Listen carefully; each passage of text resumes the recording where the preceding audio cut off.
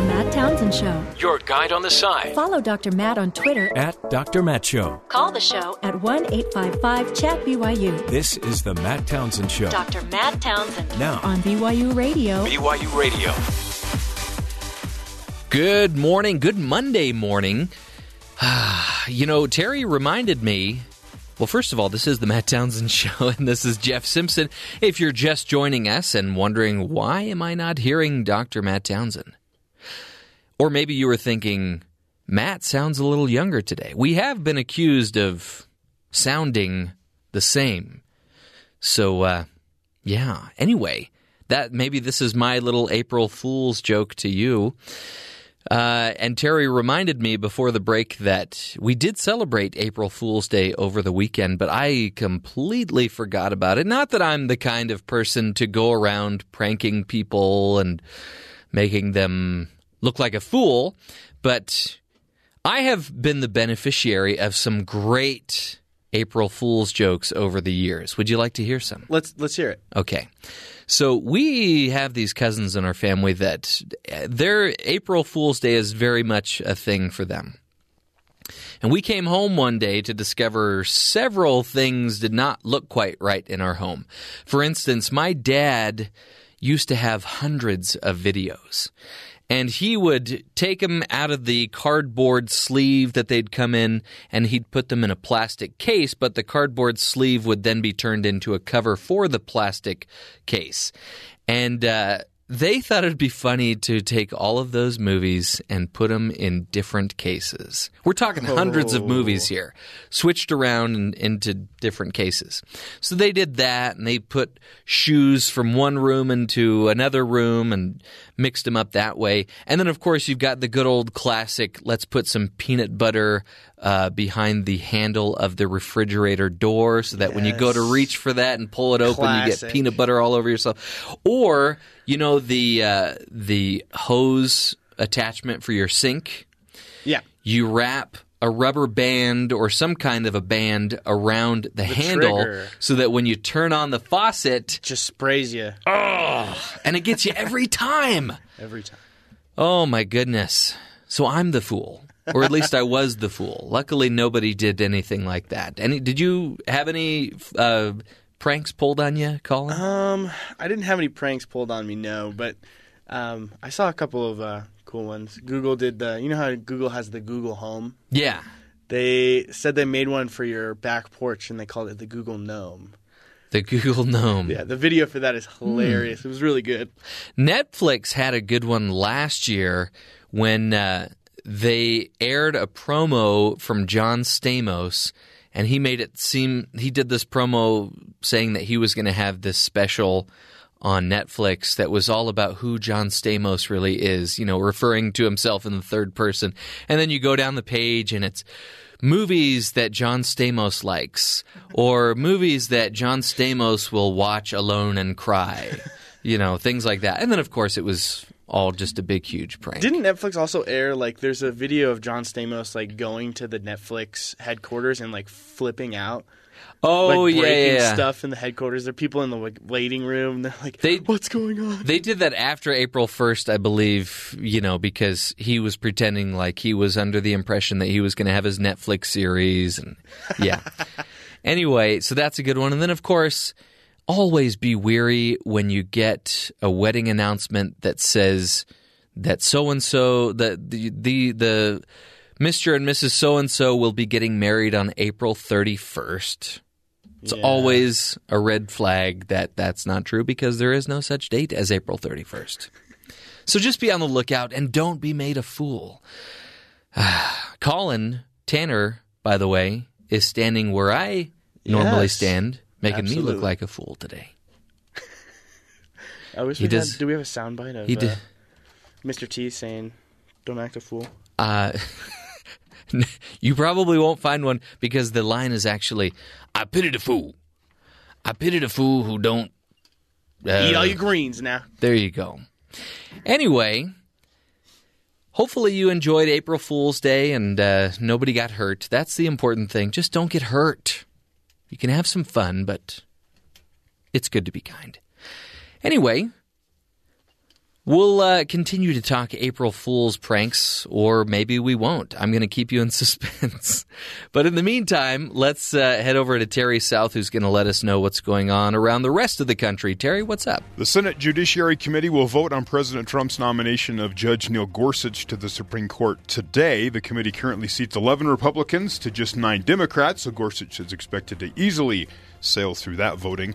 This committee's ballot is an important step towards Gorsuch's main confirmation vote, which Senate Majority Leader Mitch McConnell said Sunday will happen on Friday in the whole body of the Senate as they vote. Do you know is this committee split half and half, Republican and Democrat? Well, I just said there they have committee currently seats 11 Republicans and 9 Democrats. Okay, I was just making sure that you were paying attention. Gotcha. So yeah, the committee is, because the Republicans hold the majority, they have the edge in that committee. When it goes to the full Senate for the vote on Friday, that's where right now there's some Democrats who are kind of coming across the aisle. They need 8 of them. They have 3, so that comes into more of a game, I guess you could see, as the week goes on. Here's Senate Minority Leader Chuck Schumer on the vote. It looks like Gorsuch will not reach the 60-vote margin. So instead of changing the rules, which is up to Mitch McConnell and the Republican majority, why doesn't President Trump, Democrats and Republicans in the Senate sit down and try to come up with a mainstream nominee? Look, when a nominee doesn't get 60 votes, you shouldn't change the rules. You should change the nominee. So, yeah. The Democrats, as you heard there, the stance is just change it. If we don't like it, change it. And the Republicans aren't going to do that. So right now they need 8 Democrats. They've had 3 that have said they will cross the aisle and vote for this candidate for the Supreme Court. So we'll see how that goes throughout the week. I mean, I can see the mindset of, look, if we can't agree on somebody, let's find somebody we can agree on. But it seems like the Democrats are just going to say, put in a Democrat, and then we'll agree. Yeah. Yeah, that's kind of how it's really an interesting discussion they have. Like, do something that I would agree with. For right. Well, you won't do it for me. So it's just, yeah. President Trump on Sunday morning lambasted critics who said his efforts to replace and repeal Obamacare were fraught, saying a new deal is in the works. Anybody, especially fake news media, who thinks that repeal and replaces of Obamacare is dead does not know the love and strength of Republican Party, Trump wrote on Twitter. It's really interesting trying to read Twitter. Talks on repealing and replacing Obamacare are and have been going on and will continue in such time as a deal is hopefully struck, he added. So, healthcare is still out there. We'll see. Okay. We'll maybe get a round 2 or 3. I'm not sure where we're at right now. 2 people were killed in Louisiana Sunday morning when a tornado tore through the area. Victims were identified as a mother and her 3-year-old daughter, whose mobile home was flipped off its foundation and destroyed by the storm. Louisiana, Mississippi, and a thin sliver of Texas are bracing for tornadoes, massive hail, high winds, and as a storm system passes through the area later today, this afternoon, the Weather Channel reports the storms are going to sweep through kind of the south there and then through Georgia, Florida, South Carolina, North Carolina. So that whole area, whole region is going to be seeing storms and possibly tornadoes later today. Is this the sliver of Texas that you lived in for a couple of years? No. I was in West Texas. Oh, it's boring out there. And finally, That is true. Yeah, a Massachusetts man who sued a pair of Dunkin' Donut owners because he said he was given a butter substitute, when he asked for real butter on his bagel, has won a settlement. He won. He went to court and won. The Boston Globe reports that Jan Polinick sued. His suits named 2 companies that together own more than 20 locations of Dunkin' Donuts. The lawyer acknowledged that his client's complaint is a minor thing, but they decided to sue to stop the practice of representing one thing and selling a different thing. The lawyer did not disclose the settlement terms. The attorney for one of the franchises confirms that the case has been settled and the stores have changed their butter serving protocol. See, I would have held out for a deal with I Can't Believe It's Not Butter to be their new spokesperson or something. Well, again, it's not butter. You didn't give me real butter. Guy wants butter. Where's So, the real butter? This is the type of person that would sue Subway because their foot-long sub is not exactly 12 inches long. Right, and it's not. If you measure, it's just a little short there. Wow. I always thought it was funny, on KFC's packets of butter, it says butter-flavored spread. Now I know why that's there. So they don't want to get sued. sued. Oh, but you saying that made me sick almost. Yeah, Butter-flavored spread. Butter flavored, and it's in a packet. You squeeze it out. There is something wrong about that. So yeah, sometimes you see these lawsuits, you think that's pretty frivolous, but it goes through, and you can get that company, business, whatever, change their protocol apparently over something like butter. You know, to a certain extent, I agree with him. You have complaints about a certain .com shipping company that won't do your 2-day service that you're allegedly paying for. So Flamazon has got to stop. Go get them. This irresponsible... They're just throwing that 2-day shipping term around so loosely. They don't mean it. And now they're charging sales tax. So it's like, who cares? You mean here in Utah? Across the nation. Really? They put that in last week. I think they announced it. Because the problem is they're in the state of Utah, they're doing it. I think California probably. There's several states that have enacted sales tax on online purchases. And so instead of having, 20 different policies, they're just doing sales tax across the board. Every state. See, that you can kind of understand, but this butter usage has got to stop with Dunkin' Donuts. Could you it sounds imagine like they a did. Dunkin' Donuts manager going into a meeting with all of his employees? Okay, guys. We're going to learn the new butter protocol. Yeah. Don't call it butter because it's not. I'm probably going to end up doing the voiceover for those HR videos. Anyway. That's funny. Speaking of breakfast foods, how would you feel if you were eating pancakes and in public and you got cited for doing something wrong while eating those pancakes? And what's wrong with eating pancakes in public?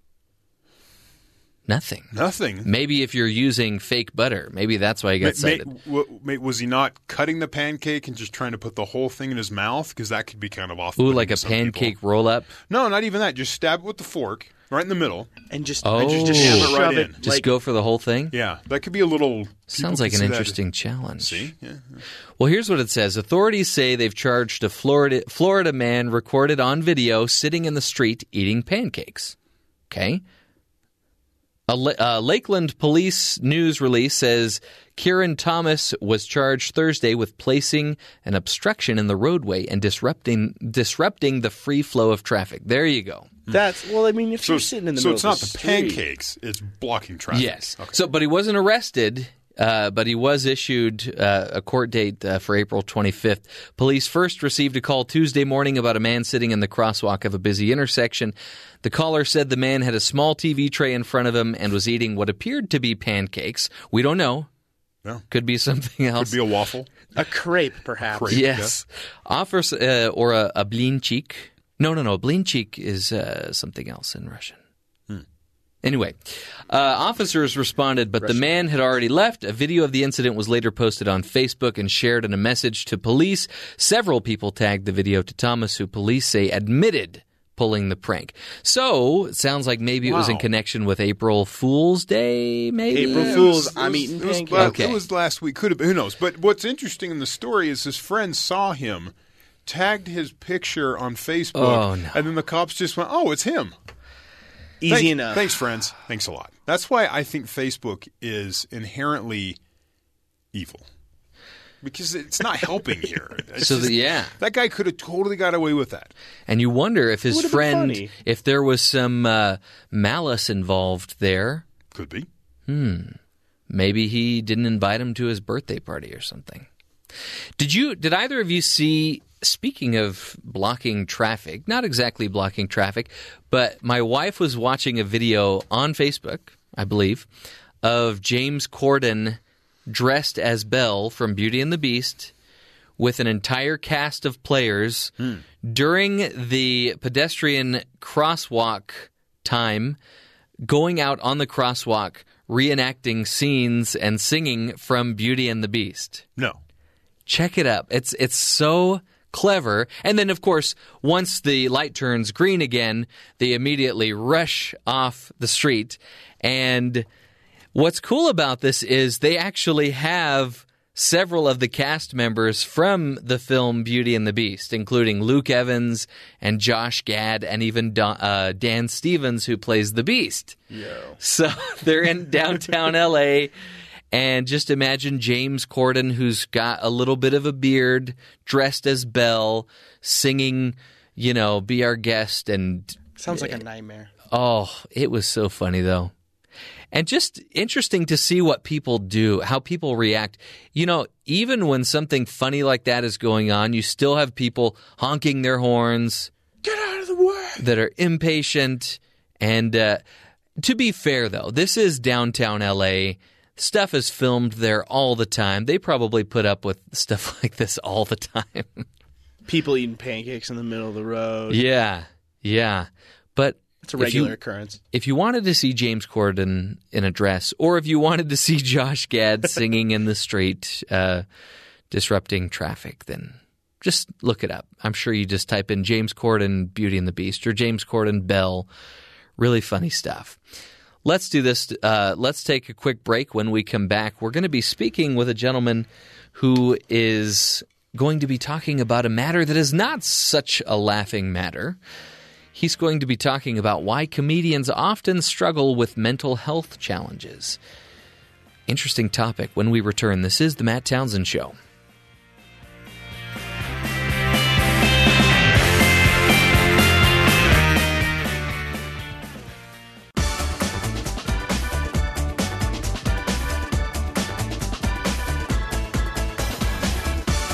Welcome back to the Matt Townsend Show. This is Jeff Simpson filling in for Dr. Matt, who is in St. George. I don't know if he wanted me to tell you that he's in St. George.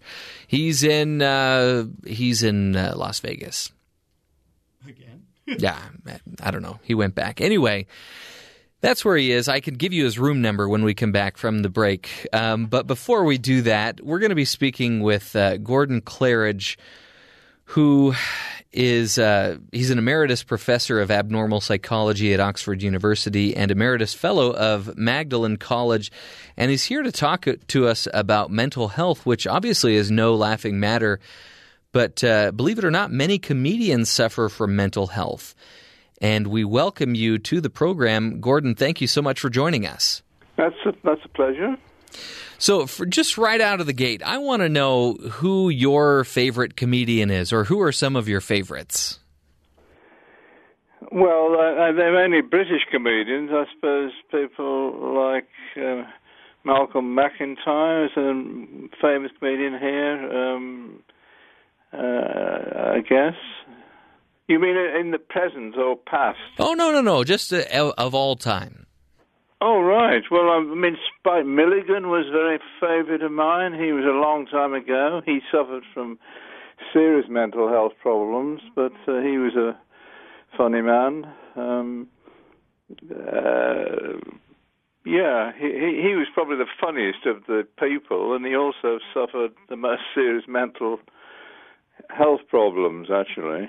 Yeah. You know, when I think of British comedians, I think of Stephen Fry and Eddie Izzard, and yeah. Eddie Izzard actually is quite a favourite of mine. He's a very sort of quirky kind of person, isn't he? Yeah. So Dr. Claridge, I know you did this study on comedians and mental health. How did you become interested in this topic, or how did you stumble upon this topic and decide to do further research on it? Well, it really goes back to an interest in creativity generally. In other words, nothing to do with comedians. I've had an interest in the relationship between mental health and creativity, basically. The kind of madness creativity thing, which is an old idea, really, that people who are highly creative may have mental health problems or have traits which relate to that. So that's where it came from. And then it struck me that comedians were a very good example of creativity. So that's how I came to it. I came to it from a general interest in the relationship between madness and creativity. Yeah. So speaking of those traits, how many of those traits are nature versus nurture? What can you tell us about that?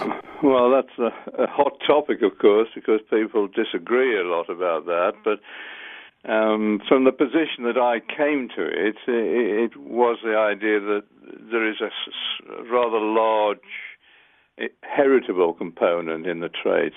That's not always agreed. There is a lot of controversy about that, but So my view would be that these are sort of inherent temperamental traits, if you like, that people inherit. But of course that's not the only story, because nobody would believe that inheritance acts on its own. There is always an interaction between the environment and the genes. So, I mean, the boring conclusion, I think, is, if you like, is that it's really an interaction between the two.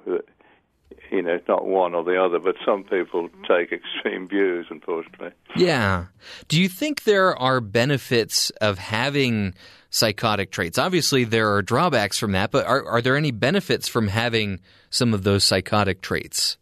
Oh, yes. Well, that really is the whole point of my research. I mean, I've always taken the view that it's a sort of spectrum. You know, all of these traits are on a dimension or dimensions, and in moderate form, they do have beneficial effects, really. In other words, creativity, for example, might be one of them. It's not the only one, but that's one that is illustrated by this comedian work. If you have them in a small degree, then they're beneficial. Not everybody, again, agrees with this. I mean, it's a very controversial area. Sure. But that's my view, anyway, that you can find moderate amounts of psychotic traits that benefit people. So, Gordon, you mentioned creativity. Why would some of these psychotic traits spark creativity? Well, it's partly to do with the cognitive style, if to use the psychological jargon, the style of thinking that people have that varies, and one style is a sort of off-the-wall thinking, you know, out-of-the-box thinking. And that, although it may seem distant from mental illness, actually certain forms of psychotic illness are characterized by that. People think very much out of the box, and if they think too much out of the box, of course, it can lead to mental illness, you know, paranoid ideas and all sorts of psychotic things. But in a moderate form, I think it facilitates creativity. So that's one, certainly, element in it, is the cognitive style, the thinking, the way of thinking. If you think of comedians, a lot of their, stand-up comedians, for example, a lot of their humor is out-of-the-box thinking, isn't it? It's sort of seeing something different in what most people see as ordinary. So that's one factor. Another factor, I think, is the mood. You know, the thing about the comedians we looked at, and we just did another study, actually, which we've just finished, which comes out in the same way. I think the thing is they often have what you might call a cyclothymic temperament, that is sort of a bit bipolar, and the mood part of that is important. The high mood can facilitate this cognitive style. So the two act together, really, I think, to facilitate each other. I mean, Robin Williams was actually a very good example of that, I think. He had quite, perhaps more than cyclothymic, perhaps even bipolar temperament. And I think if you think about how these comedians behave, it does look as though, you know, one is facilitating the other. That is the high mood, the excitement, the impulsivity, and so on, the risk-taking that goes with it, and then this cognitive style. Does that make sense? Yeah. It's interesting, too, because it seems like, you know, obviously there are a lot of people there are people in entertainment, I should say, that have used drugs or abused alcohol. And there may be people in the entertainment industry that don't use those drugs, but for them, performing and having the feedback from the audience is kind of their drug. And so maybe when they're not on stage doing the thing that makes them feel good to help them get that high, they don't really know how to handle life. Would you say that's true? Well, yes, that's exactly what we found in a way, because the peculiar thing about the profile, the personality profile of the comedians we looked at, on average, I have to say this is a statistical study, so it's always, what the average effect is, but it's fairly significant. And the typical profile was very unusual because they had this sort of extroverted, high mood component, but they also had a kind of depressive, what we call anhedonic component. And that's very odd, really, because, it's not a natural kind of combination that you find normally. But they had that, and that's the kind of cyclothymic profile, I think. And the high mood bit of it, the acting on stage, and the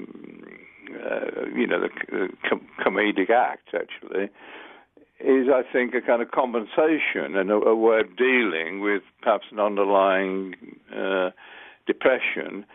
And when they're not on stage, you're quite right. I think often they do feel quite low, actually. There are biographical or autobiographical account of that, of feeling, things are not so good when they're not on stage, but going on stage is a kind of medication, really, kind of self-medication. It gives them a high that compensates for the, what we call it anhedonia, but it's a sort of depressive mood. So in this study, these comedians that you looked at, did you find anything that was kind of on the other end of that spectrum where, maybe the comedian prefers to be more of an introvert off stage? And I think maybe some of this comes from the enormous amount of pressure to always be on, this expectation that comes from the audience member for them to always be on, but maybe that's not who they really are. Maybe they want to take a more business approach. This is who I am at work. This is who I am at home. Did any of that come up in your study at all? Well, it did, in the sense that we had one or two people who spoke of that, because in addition, it was a sort of statistical study of traits and so on, and not very much introspection, but we had individual comedians who said precisely that, yes, that, sometimes I'm just very introverted, and when I'm expected to be funny, I'm funny on the stage, but often I'm not like that at all. What is their real personality, of course, is difficult to say, isn't it, really, whether it's the introversion or the extroversion. But the interesting thing is, it's this combination. That's the crucial thing we found in the study, and we've just found it in another study of women, and we've just finished another study of just of women comedians, and that comes out very clearly. And it comes out, yes, in the reports that some comedians give. But as I say, it's difficult to know what is the real personality, because they're both the real personality, aren't they? If you have a sort of mood change personality, that's what you are, really. Yeah.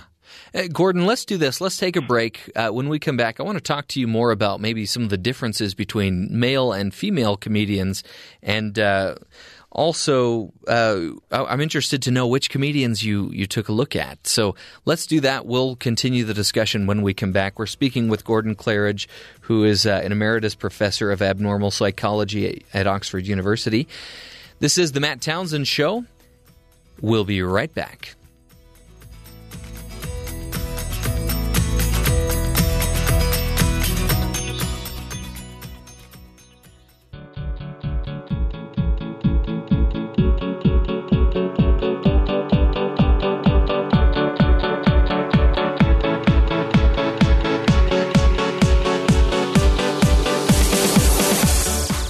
Welcome back to the Matt Townsend Show. This is Jeff Simpson filling in for Dr. Matt.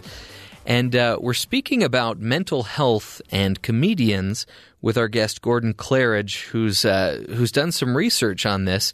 And Gordon, before we went to the break, you started talking about female comedians as well. And I'm curious to know, did you notice in your research what were some of the big differences between female comedians and male comedians in terms of mental health? Well, I mean, we've just finished a study which was just about women. The first study had both women and men. I mean, the basic pattern, actually, of this kind of cyclothymic temperament is the same, really, except it does seem, in the first study, the women seem to show that more, actually. They seem to show more kind of what we call impulsive nonconformity, which is a kind of high mood part of the temperament. In the second study, it comes out even more strongly. So it's not a particular difference in that respect, except that it's just more exaggerated. But we did find, and we used a different set of questionnaires in the second study, which did show some interesting things. For example, they seemed to show high heterosexuality, which was a rather surprising, well, not surprising, but it seemed to me that was reflecting the fact that they work in a male profession, really. I mean, the comedy is very much a male profession, even now, I think. And so I think there is a sort of competition, perhaps, which sure causes them to be more interested in men, perhaps. I don't know.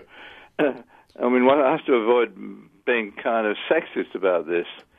And I don't think the results show that. They simply show that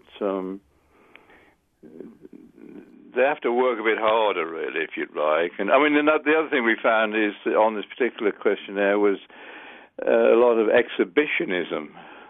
They scored highly on exhibitionism. That's not actually a comparison with males. That's simply that on the questionnaire, that was one of the high scores. And it's interesting that the woman that, as it were, funded the project, a woman who works for, who organises something called Funny Women, which is a kind of website in Britain. One of her predictions was that what she thought that women would show was exhibitionism. They were more exhibitionist. But I don't know what that signifies particularly, but I think it may be driven, all of it, a little bit by this competition between men and women having to be more, I don't know, well, you know, just work harder at it and be more outrageous, perhaps, or I don't know whether you would agree with that, but... No, I can see that point, absolutely. You see what I'm saying? I mean, it is a male profession, basically, and it's more difficult for women, even now, to be part of it, so they have to perhaps be more male, as it were, or, you know, make more risque jokes or whatever. Sure.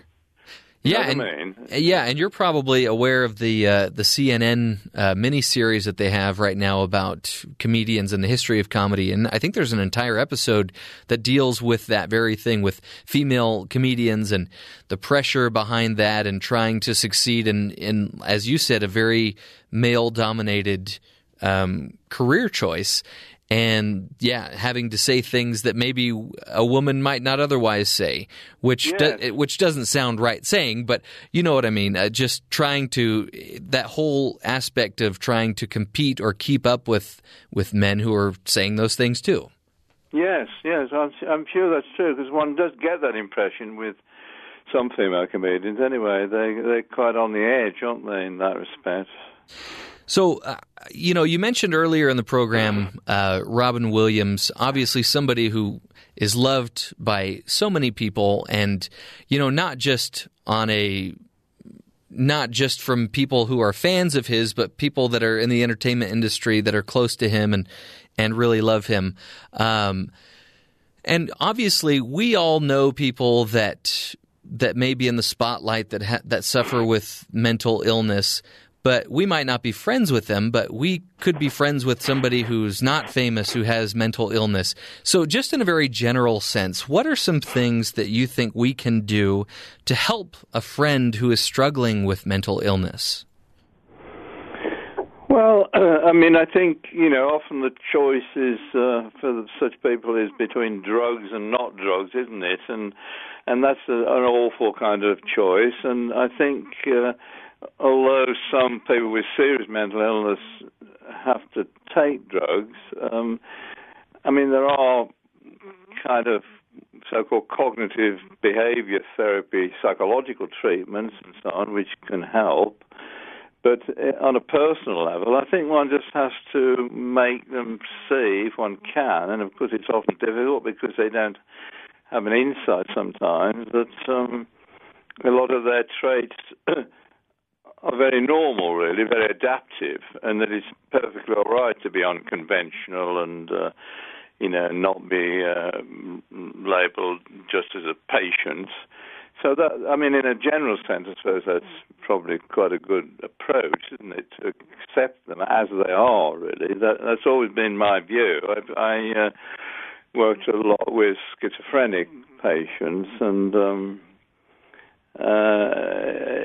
just listening to them and so on, and not dismissing what they say is just crazy, and trying to get underneath whatever might seem crazy to understand them as people. So it seemed to me, and it's a very general kind of answer to your question, but that has always been my view, that one has to accept them as people, and it's perfectly all right. As long as you're not dangerous to themselves sure. or other people, that's obviously a cut-off point. If somebody's intent upon killing somebody, obviously that's not a good thing. But outside that, it seems to me quite a lot of deviance is perfectly all right, Why shouldn't people shout about in the street if they need to, or do whatever they do?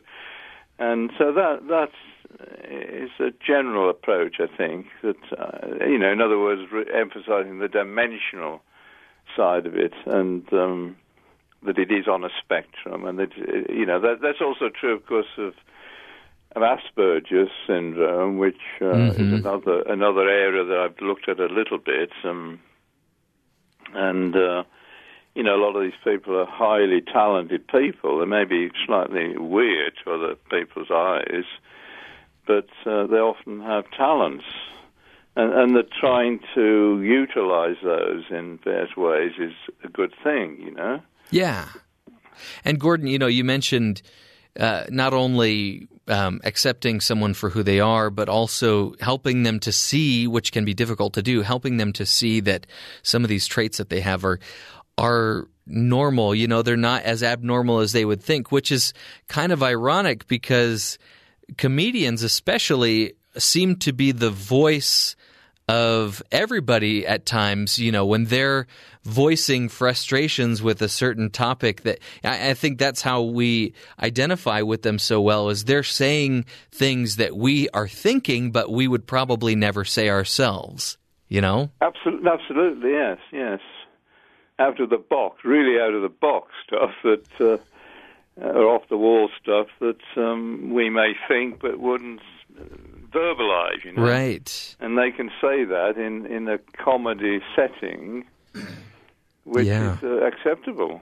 And no, I think that's absolutely right. I think the whole point of the whole creativity, it's not just comedians, the whole creativity thing is about that, about doing something unconventional or different, that basically is not dangerous. That is the cut-off point. Obviously, some highly psychotic people do dangerous things, and even people who are not often don't have an insight into their behavior, and they often do need drugs even to get to them psychologically, they're sort of really out of it.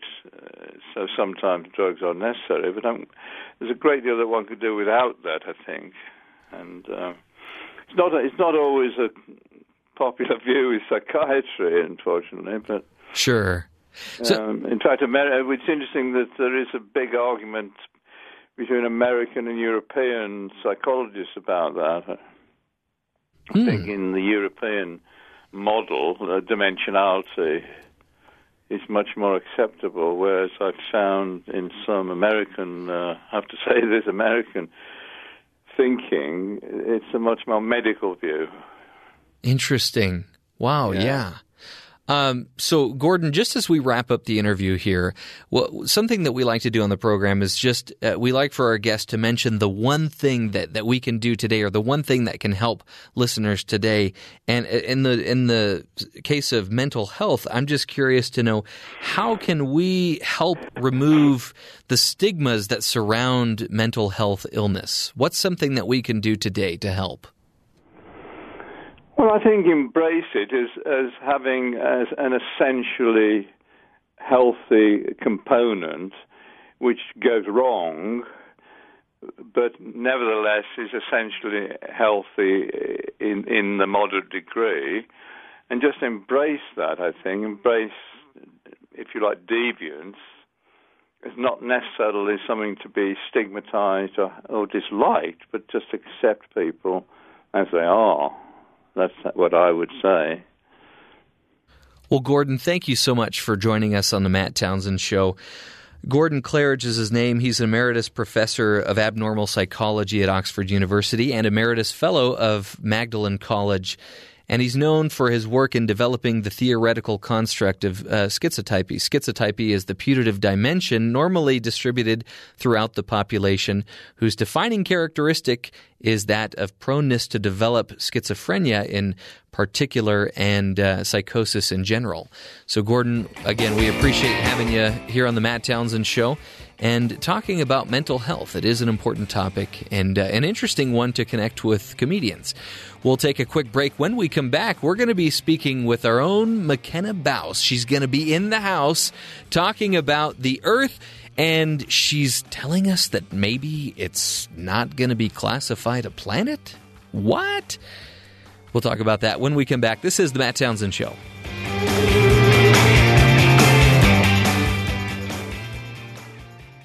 Welcome to her house. She is McKenna Baus. She is here to break down things you did. Welcome back. It's the House of Baus, or it's time for McKenna Baus to enter the house.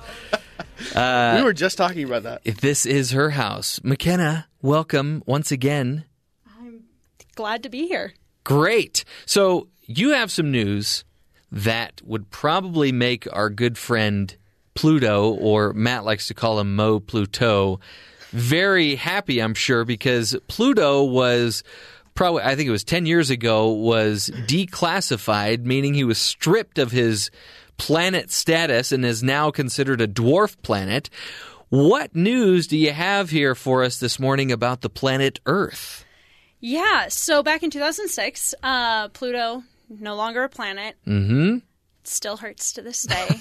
And one of the reasons that happened was because there's a sort of a set of classifications that bodies in space have to meet in order to be considered a planet. And there's some people out there who've been doing some research and paying attention to those classifications and have realized that according to those set of rules, Earth should not be considered a planet for the exact same reason that Pluto was kicked out.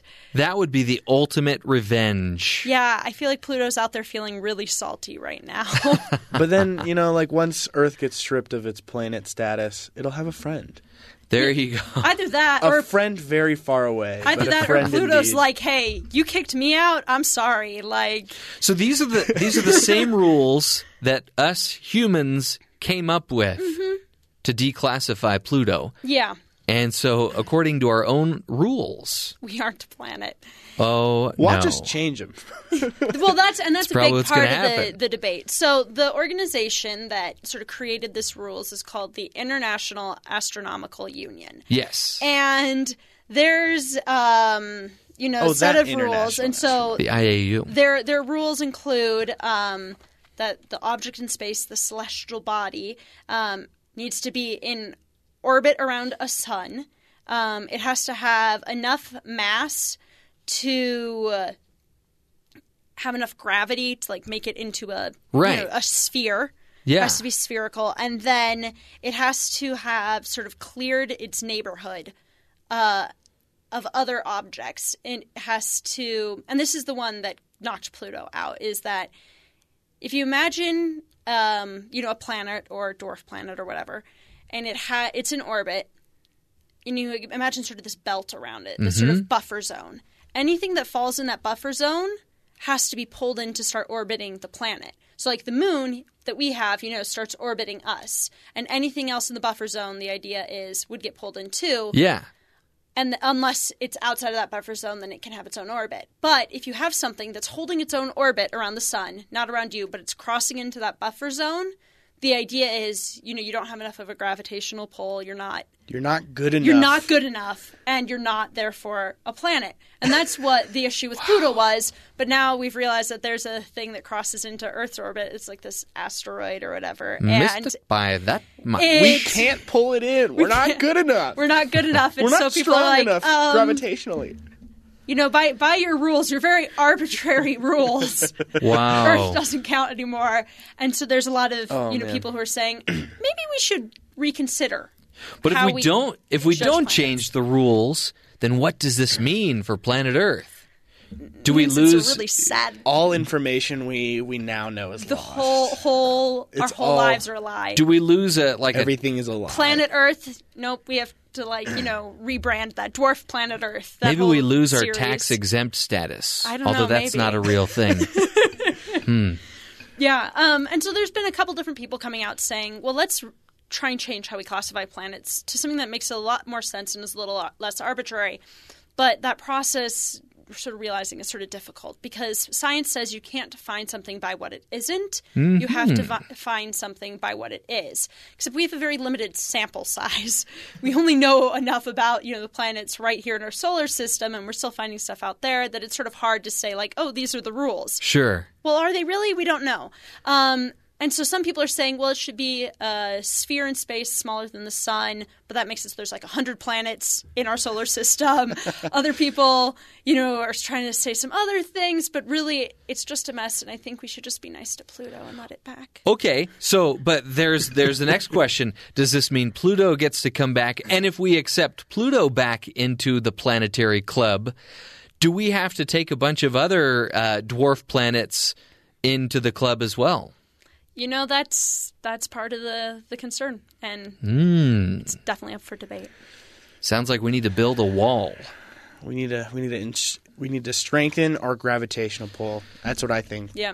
We Well- just need to do some bench presses on the gravity. McKenna Baus, thank you so much for your insight. What a fascinating topic. And now I just have more questions than I feel like we have answers. But one thing is for certain, I just want to share the words of Stuart Smalley, Planet Earth, and tell you that you are good enough, smart enough, and doggone it, people like you. Exactly.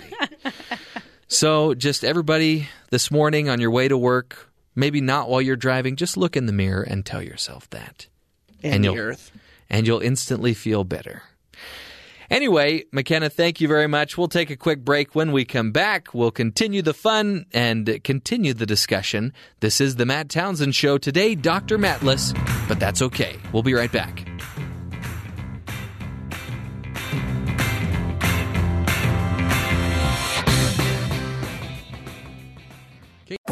This is the Matt Townsend Show. Your guide on the side. Follow Dr. Matt on Twitter At Dr. Matt Show. Call the show at 1-855-CHAT-BYU This is the Matt Townsend Show. Dr. Matt Townsend Now, on BYU Radio. BYU Radio. Good Tuesday morning. This is the Matt Townsend Show. We are once again Dr. Mattless, but that's okay. He's still in beautiful St. George, Utah. And again, we told him that if he didn't get back here soon, we would release more and more information each and every day about his whereabouts so that his listeners can follow up on him just to make sure he's okay. We just want to make sure he's okay. Anyway, he's missed. We're still going to have a good time because today is Walk Around Things Day. I thought this was interesting. There are so many options, from the lighthearted method of simply walking around things, where you may circle a fire hydrant a couple of times for fun on the way to work. Have you ever done that for fun? No, I'm usually going somewhere. Okay. I just aimlessly wandering. Because usually when I see a fire hydrant, I think, wouldn't that be fun if I just circled that a couple of times? So to the more exercise-conscious method of walking around the park, you usually walk through as a shortcut. This day reminds us that sometimes you have to pick your battles, and sometimes the best way to deal with a situation is by simply not dealing with it at all. So is it kind of like beating around the bush? Sure. Okay. So if you see a fire hydrant today, just walk around it a few times, I guess. Today is also Vitamin C Day, so get lots of vitamin C just today. You don't have to worry about the other days, but today it's very important. Just avoid scurvy. That's all they want. Yeah. Watch out for that scurvy. Doesn't that only happen on pirate ships? Yeah. Okay. And it's pretty much in all our food anyways, so we're good. Yeah. All right, so don't worry about it. Crisis averted. Not a thing. We'll also be talking about the basketball game, Gonzaga versus North Carolina, and apparently, I didn't watch it, but apparently it was not a good game. It was a game. I don't know if you, I mean, they scored points, people won. I think that was the headline when I turned on ESPN and said it was a game. It was a game. I have a hard time putting a basketball game in a NFL football stadium. It's just weird. Like, all the players sit below the court because they have to elevate it on the football field. Plus, they want to elevate it so it's easier to see. I guess you get just for the TV audience and for the stadium audience. There's all these photos of here's the worst seat, and someone stands in the seat and takes a picture of what it would look like to watch the game from the seat. You can't see anything. You're paying $350 for that ticket. Wow. You're against the back wall of the upper bowl, upper deck of where did they play? You remember? Arizona. Oh, it was in Arizona. So Arizona. Where the Arizona Cardinals play. And they're in the upper deck. And you can't see the game, but you just paid $300 for a ticket. You know, it's just, it doesn't make any sense. It's like you have to be in the moment. You have to be there. Like, really, you can't see what's happening. So are you just gauging what's happening based on the audience response? I guess. Which sounds like people were really upset with all the fouls and everything. Right. And for the players, you're in this situation where in all the basketball stadiums, like, you have the basketball hoop and then the crowd's right there. And it usually because it's the stadiums are a bowl, it slopes up. But in the football stadium, it's flat. Because you're on the middle of a 100-yard field. Right. And so there's fans there, but it's just flat. So the sight lines are different. What it looks like when you shoot the basketball, it's different. There's nothing behind the glass. It's just kind of because all the glass is transparent, obviously. Yeah. You see through the hoop, and it just goes on forever because there's nothing there. So some of the players comment about how it's hard to get their range of shooting again back, and they can just the way things look throws everybody off. And the whole reason it's in a football stadium is greed. Right? They're selling tickets. It's about money. There's no reason for the game to be in there except you want to put 100,000 people or 80 to 60, whatever it is, a bigger amount that you could get in a basketball stadium. So it's just this whole weird environment for this game, and the players don't usually play that well. So is Gonzaga saying that it's the stadium's fault? This is a comment that's been going on for 20 years, ever since they moved the championship round into football stadiums so they could sell more tickets. Because it's about the student athletes. You know what they ought to do? That all drop out of school the second they go pro, so it's fine. They ought to just play in a basketball stadium and then play a second game for all the people that couldn't get into the first one. I guess, but I mean, all the people who can't. And then if they tie, then they have to do a tiebreaker for a third game. That's more tickets. That overflow audience can't really see the game anyways. right? Because if you put the basketball stadium audience in, they can see. Once you get to the football, the rest of the audience, which is the football stadium audience, they can't really see what's happening anyways. They might as well just watch at home. Moral of the story. We Stay always home, talk watch about the game. this. We talk about this all the time. Yeah. It's the best seat in the house. Yeah. You get to see all the replays. Everything's crystal clear. You can go to the bathroom when you want. Nobody spills beer on you. And it's fun until the last about 5 minutes when they just start fouling everyone and the clock just ticks every couple seconds and it takes about an hour to get through 5 minutes. Just like football. Yeah. Maybe there's something there. Maybe depends. not. I wouldn't look too hard. Anyway, so we'll be talking about that game throughout the show, and especially when we speak with Spencer and Jerem at BYU Sports Nation at the end of the show here. But first, let's head on over to Terry South and see what's going on around the rest of the country. Terry, what's up? The fight to replace Obamacare is not over. Vice President Mike Pence and 2 senior White House officials offered up a carrot in a closed-door meeting Monday night with their biggest GOP foe on the issue, the House Freedom Caucus. They reportedly offered the ability for states to apply for waivers for 2 Obamacare coverage requirements: essential health benefits, which mandates coverage in 10 categories like prescription drugs and maternity care, and community rating, which forces plans to charge all members of an age group the same price. Doing away with those essentials means eliminating the pre-existing condition safeguards, an Obamacare tenet that Trump has now promised to maintain. The Freedom Caucus expects to get the offer in writing today. The caucus head, Representative Mark Meadows, responded favorably to it in comments to the New York Times. The Times goes on and explains technically the deal would still prevent insurers from denying coverage to people with a history of illness, but without the community rating, health plans would be free to charge those patients as much as they wanted. So they give the example, if you are a cancer patient, there's a health plan for you. It's just going to charge you through the roof for the treatment. Sure. So it doesn't really help the person with cancer that the Obamacare kind of set some limits on how much you could charge for, say, chemotherapy. Okay. So do you think this is going to sway anybody or not? I don't know. Really? I mean, that's another thing that Trump promised, and now they seem to be using it as a bargaining chip, and doesn't seem to people. I don't know if people pay attention close enough to notice that these things are happening. Yeah. But this could be, I mean, would the Freedom Caucus go with it? I don't know. Sometimes they as one person said, if the 10 Commandments were up for vote, the Freedom Caucus would vote it down. So we'll see where they go. So just don't get sick, I guess. Yeah. President Trump's Supreme Court nominee Neil Gorsuch cleared a key Senate hurdle on Monday when the Senate Judiciary Committee voted to send the nomination to the full Senate for a vote, the vote being along party lines, 11 Republicans, 9 Democrats. In opposition, Majority Leader Mitch McConnell said Sunday that Gorsuch will be confirmed by the Senate one way or another. So either he gets the vote or they do the nuclear option and break the filibuster and push him through by changing the rules. We'll see what happens. President Trump signed legislation Monday that repealed a series of Obama-era rules that protected Internet users' privacy. The rules, which have yet to take effect, would have required Internet users' consent before Internet service providers collect information on the user's location, browsing history, information on their finances, health care, or their children. So we could potentially see changes so that I'm not reminded of, oh yeah, I looked that up on Amazon and now I'm reminded of it for the rest of my life. Possibly, because they'll sell things to you.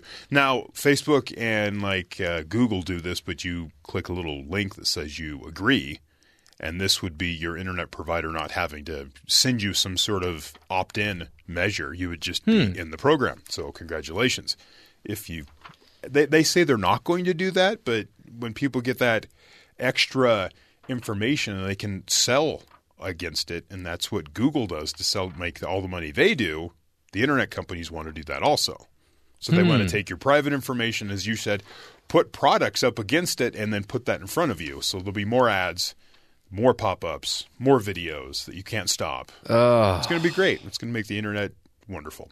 In other news, President Trump has boasted about the lengths he has gone in order to distance himself from his business empire. Remember, he had that press conference. There was all these manila envelopes piled up, and this is the agreement on how I'm going to separate myself from my companies. Well, there's a little clause, updated language allowing Trump to draw money from his more than 400 businesses at any time without disclosing it. The clause was added via a document signed February 10th, which states that the trust shall distribute net income or principal to Donald J. Trump at his request, including everything from profits to an actual business itself. Richard Painter of the White House Ethics Council under George W. Bush condemned the latest move as illustrating that Trump controls the businesses and called it a conflict of interest. So If I remember correctly, the reporters weren't allowed to review any of those documents. No, they went up to look in the documents, and some people got in front. No, you can't touch these. They were simply there for, the photo op. Yeah, and then on Saturday Night Live, they were actually it was just one big fake chunk of documents. It was a big plastic prop. And as we talked about, North Carolina wins its 6th national title. It's the 3rd under the head coach Roy Williams, who was there on the sidelines flaunting his 2nd national championship ring, which is huge and could hurt somebody if he got, wild with his hand gestures. Sure, yeah. Just a massive chunk of metal. So, people were really pulling for Gonzaga to win. Sure. I know you were. Well, pulling in the sense of I have a binary choice and I chose one versus the other. Yeah, Gonzaga. So they were 1 and North Carolina was 0? They have, 5? Give somebody else a title? Yeah. See, that's what the great thing about the last World Series was, that it was great no matter what happened. The Cubs hadn't won for over 100 years, and the Indians hadn't won for close to 100, I think. Nobody would care if Cleveland won. Really? It was the Cubs. That was the whole story. If the Cubs lost, the whole story would be how the Cubs failed. See, no one would go, "Oh, good job, Cleveland." The Cubs knocked my Dodgers out of the playoffs, and I was still rooting for the Cubs. So I think you're right. I think people just like the Cubs. They want the Cubs to win. I wanted them because I didn't want to hear about that goat anymore. Oh, just to end it. It was like every year. Oh, the goat got him. Like, come on, some guy dragged a goat in 1907. Come on. So, story. Getting back to Gorsuch, that's going down on Friday? That's what they're saying. They'll have the vote Friday. Okay. And I don't know what the process will be. It'll probably be extremely boring. It'll be covered extensively by C-SPAN. See, now, how long does it take for them to invoke that nuclear option? I don't know. We don't know the logistics of that. No, and then it's this parliamentary stuff, and then the speaker recognizes. Oh, come on. Oh, it's boring, but it's how how this process works. But I don't know. You hear it goes back to, what was it, Reagan, or I can't remember. It was Robert Bork was back in the 80s. Was a guy that was he's just a candidate for the Supreme Court, and he came in and he was controversial, and so there was a fight back and forth, and that fight still resonates with many of the people, mainly because they're super old and they're still in office, and they hold that grudge. And there's been like 5 or 6 different instances over the last 30 years where the Democrats are like, "You did this," and the Republicans are like, "You did this," and it's all come to a head now where they're not even going to try to talk. They're going to, "You going to do this? No, fine. We're just going to blow this all up and do our own thing." And as they change the rules and make it so that you just get a simple majority to push them through. Is there going to be any substance to this filibuster, or is it literally just going to be somebody up there reading the dictionary? Well, no, I don't think there's going to be that form of a filibuster. Okay. It's simply the fact that the Democrats aren't going to vote for this guy. That will be their filibuster, and they'll break it by just changing the rules. We're not going to have like Ted Cruz reading Green Eggs and Ham or something like he did when he shut down the government. See, now that I would tune in to watch. That's okay for about 5 minutes. Be the then most you're like, bland reading of Dr. Seuss. Yeah, but then you start thinking like people are out of work. Government employees were sent home for no reason. And then you're like, well, people are like, well, that's great. The IRS isn't working. Well, so's the VA hospitals. They're also understaffed now because we shut the government down. Sure. And speaking of a government shutdown, it seems like if somebody's up there reading Green Eggs and Ham, that government official has now become non-essential. Yeah. In effect, yes. But there's several fights coming up, and it's odd that they're still fighting. It's like the Republicans control the House, the Senate, and the White House, and it just seems like it's the same government we've had for the last, 8 to 12 years. It's just grinding to a halt for no reason. Was it Orrin Hatch that a while back came up with this option of the nuclear option? That No. Oh, this goes way back. Yeah, it goes beyond. Well, not beyond him, but he didn't come up with this idea. Some other people did, and They did it before with lower courts, some federal courts and some circuit courts that weren't being pushed through with under when President Obama was there, and the Republicans were blocking there.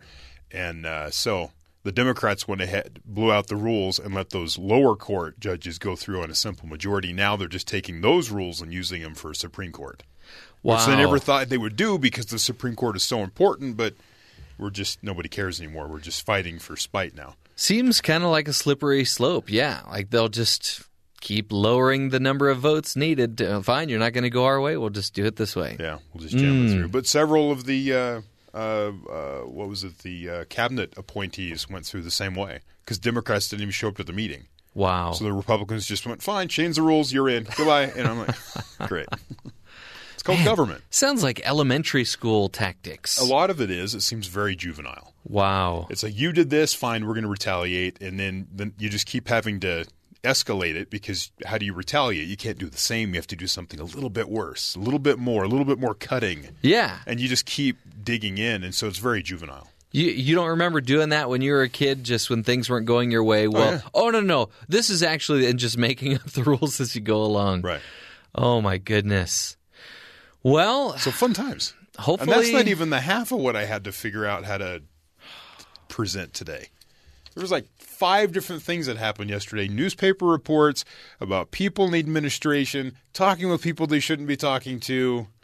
Like FBI involved, people going to islands in the Indian Ocean to meet with people they may or may not should have been, representing the administration, talking to them, and it goes on and on. Yeah, makes you want to take another look at who's essential and who's non-essential in government.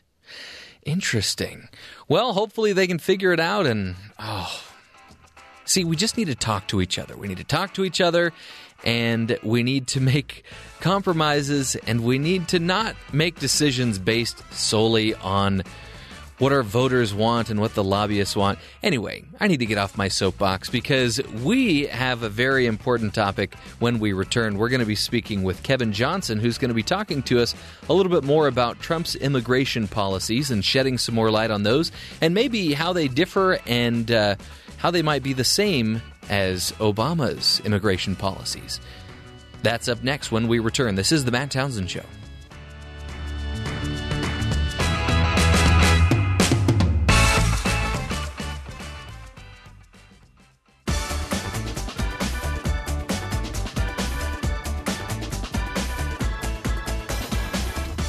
Welcome back to the Matt Townsend Show. This is Jeff Simpson filling in for Dr. Matt while he's away in St. George. Hopefully he wanted me to tell you that. Anyway, President Trump's immigration policies have been a huge part of his presidential administration. Although his efforts have focused on the Middle East, his current policies concerning Latin America are very similar to the Obama administration. His main focus has been deporting undocumented immigrants with criminal histories. And here to speak with us today about this is Dean Kevin Johnson, a professor of public interest law and of Chicana studies at UC Davis. Dean, welcome to the Matt Townsend Show. Thanks for having me. Do you prefer Dean or Kevin? Kevin's fine. Oh, okay. All right. So thank you once again for being on the show. I'm just curious to know, could you start out by talking to us about what were President Obama's immigration policies? And then from there we can talk about how maybe they're similar to Trump's policies and how they differ. Sure. Well, President Obama in his first 4 years in office focused primarily on increasing the number of immigrants removed from the country because of criminal problems. And he set a number of removal records for the United States of about 400,000 a year in his first 4 years in office. In fact, some immigrant advocacy groups referred to President Obama as the deporter-in-chief. And President Obama did a number of things trying to refine and, in his view, improve sort of the criminal justice pipeline into the immigration removal system.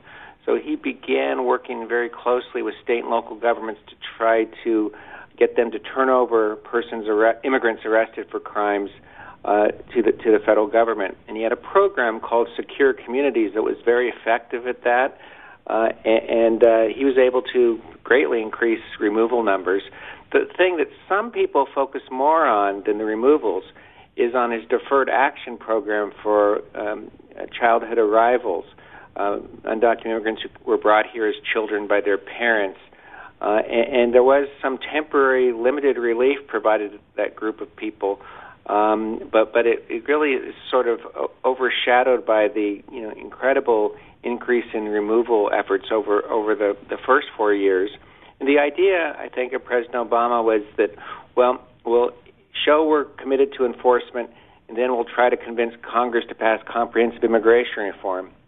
What happened was there were a lot of deportations, a lot of families that were affected, a lot of concerns with the deportation policies.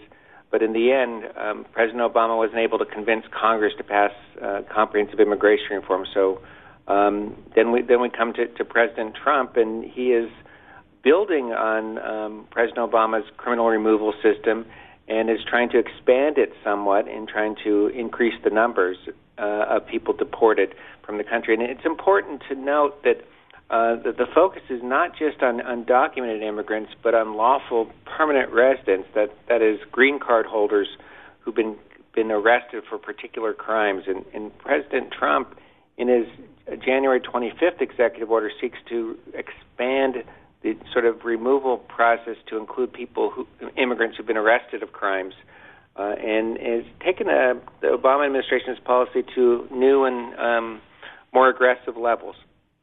So thank you for that background too. What are your thoughts and opinions on what President Trump is doing with his initiatives? Well, I think that it's ironic to me that he was very critical of President Obama for engaging in executive actions when so far he's issued 4 immigration executive orders that take very aggressive steps on immigration. It would seem to me that the most logical approach would be to go to Congress and try to get some kind of comprehensive immigration reform through Congress. And I understand this may not be the best time for rational heads to prevail, but it seems to me that we really have an immigration system that needs serious reforms. Most people would agree with that. We have an Immigration and Nationality Act, which was passed in 1952, is kind of a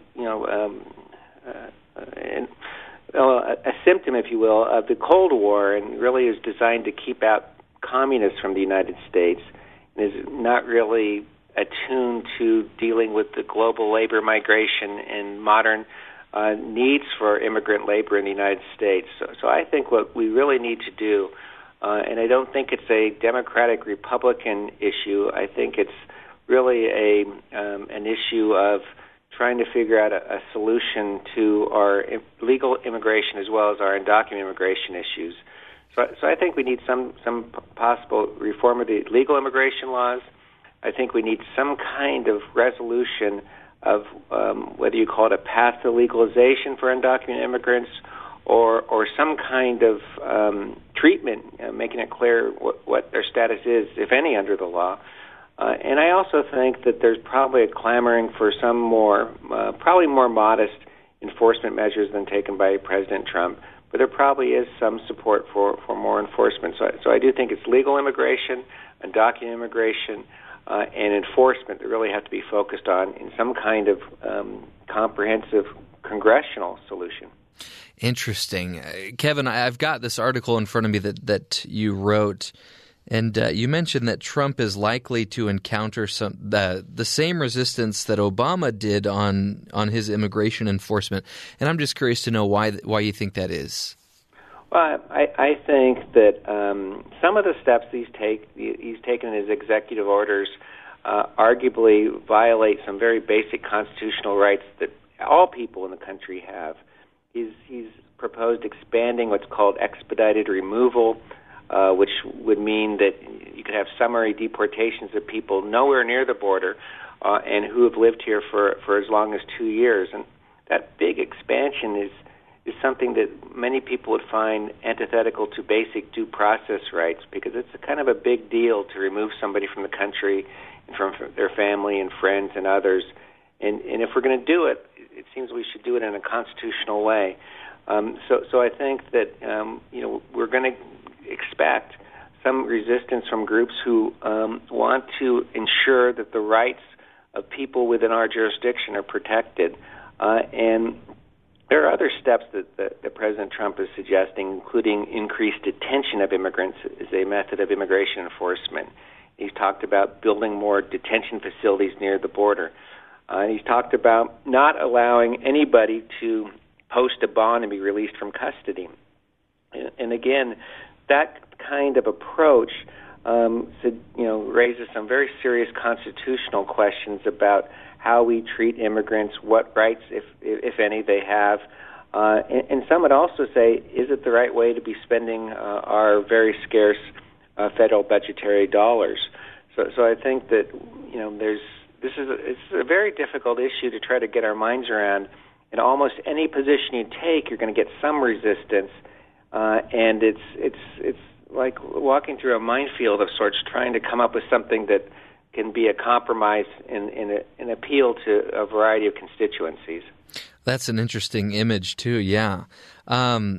So, do you think that our justice system is racially biased, and if so, how does that affect the deportation of immigrants? That's a good question, and it's been an issue of very serious contention in the United States for most definitely the last 10 years, if not a lot longer time than that. And I do think that if we look at the basic raw data, we see that African Americans and Latinos are much more likely to be punished in our justice system, and we often hear that there are more African Americans in prison than there are in colleges and universities. Not sure if that's quite accurate, but it does give you an idea that we have a justice system that certainly is a place where African Americans and Latinos are overrepresented. And we also have a situation where we repeatedly hear of high-profile incidents of killings of young African American men by police, and Ferguson, Missouri is a well-known example, and there are other cities as well. So there certainly is a concern that there's some racial bias. It's hard to definitively say there is or there isn't racial bias in our criminal justice system. But there have been for many years concerned with the incidents of racial profiling by police and disparate enforcement of the criminal justice laws on minority communities, and oftentimes poor and minority communities together.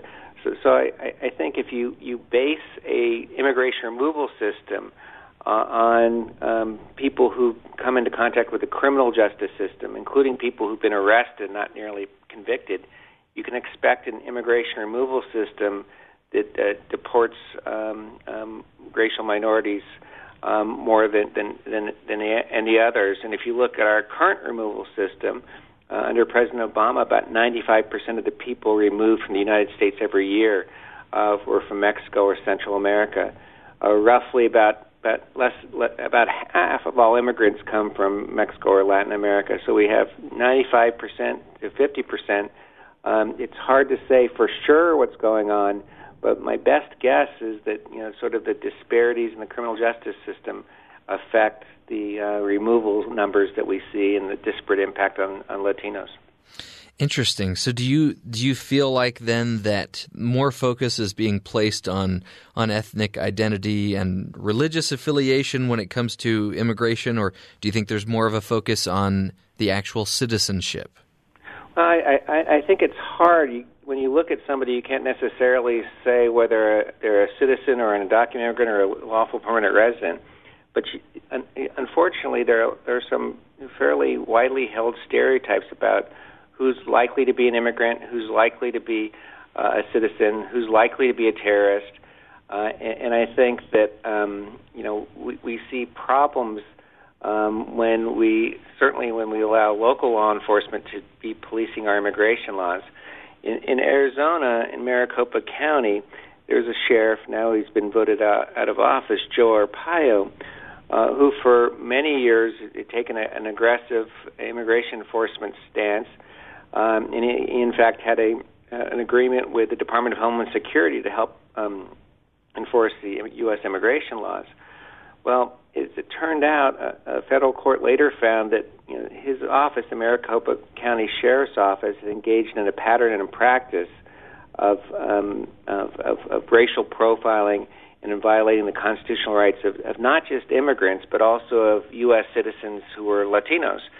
So it's a serious concern that we can't take lightly, and I think that it really is difficult to enforce the immigration laws, but it's also pretty easy to over-enforce those laws if we rely on stereotypes.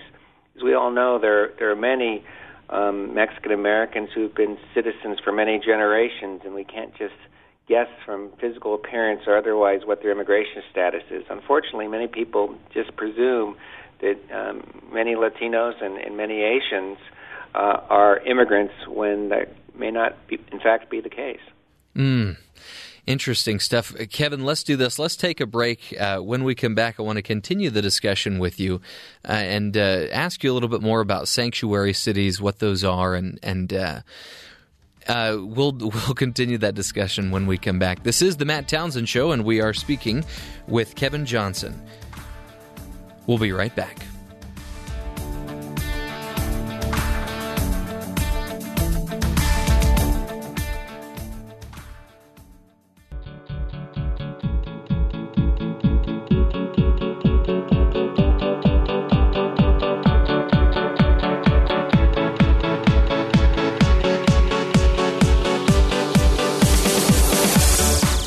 Welcome back to the Matt Townsend Show. We're speaking with Kevin Johnson, who is a professor of public interest law and of Chicana studies at UC Davis. And before the break, we were talking about Obama versus Trump's immigration policies and the similarities and differences between those policies. And Kevin, welcome back to the Matt Townsend Show. Hi, thanks. So I'm just curious, what got you interested in immigration, the subject of immigration, to begin with? Well, I grew up in Los Angeles, and over the course of my lifetime, I worked with undocumented immigrants. I worked with legal immigrants. I grew up in a sort of a very mixed Anglo-Mexican American community in sort of the San Gabriel Valley, sort of east of Los Angeles, and so I had that experience.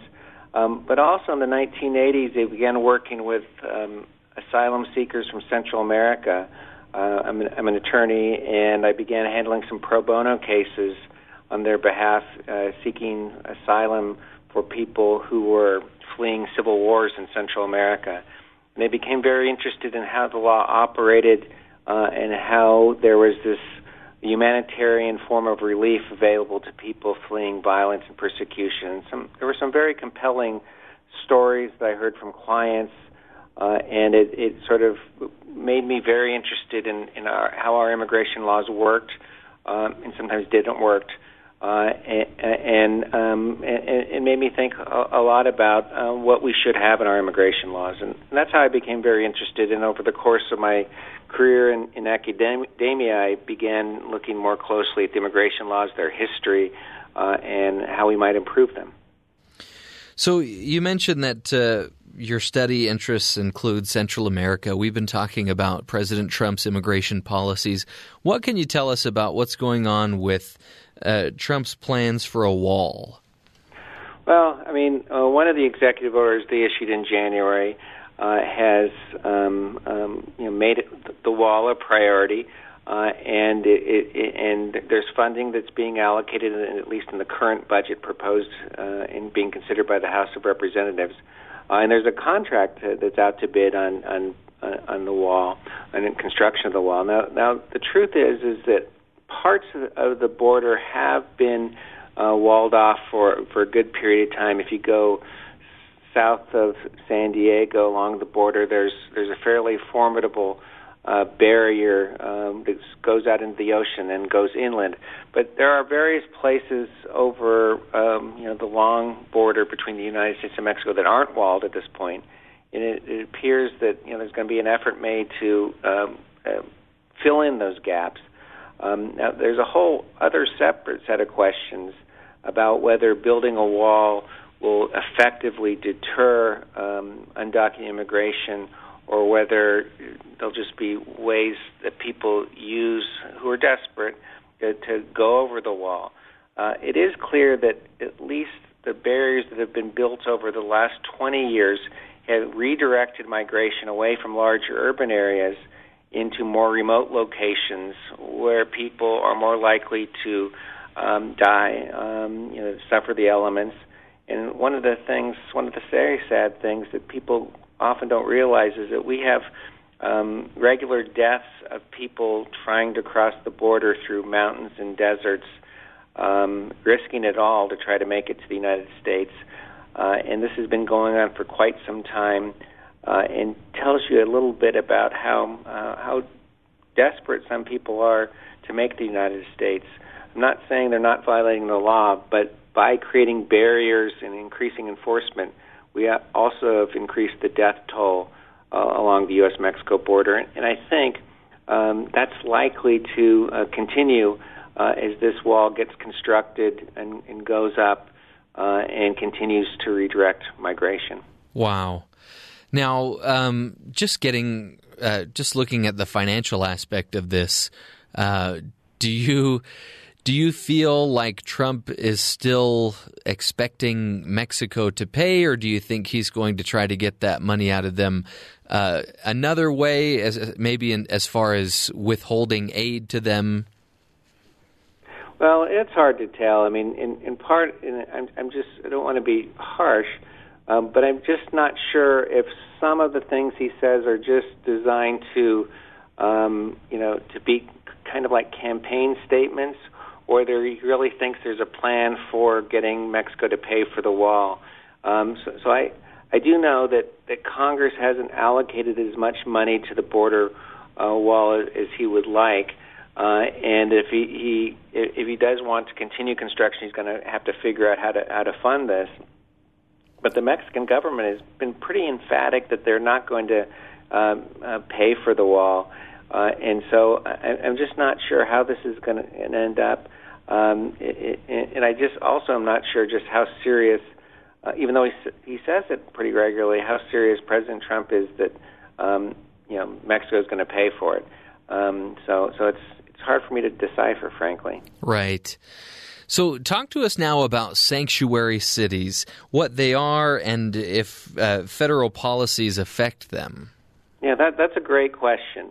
And I think it's an important one that we all try to get a better understanding of.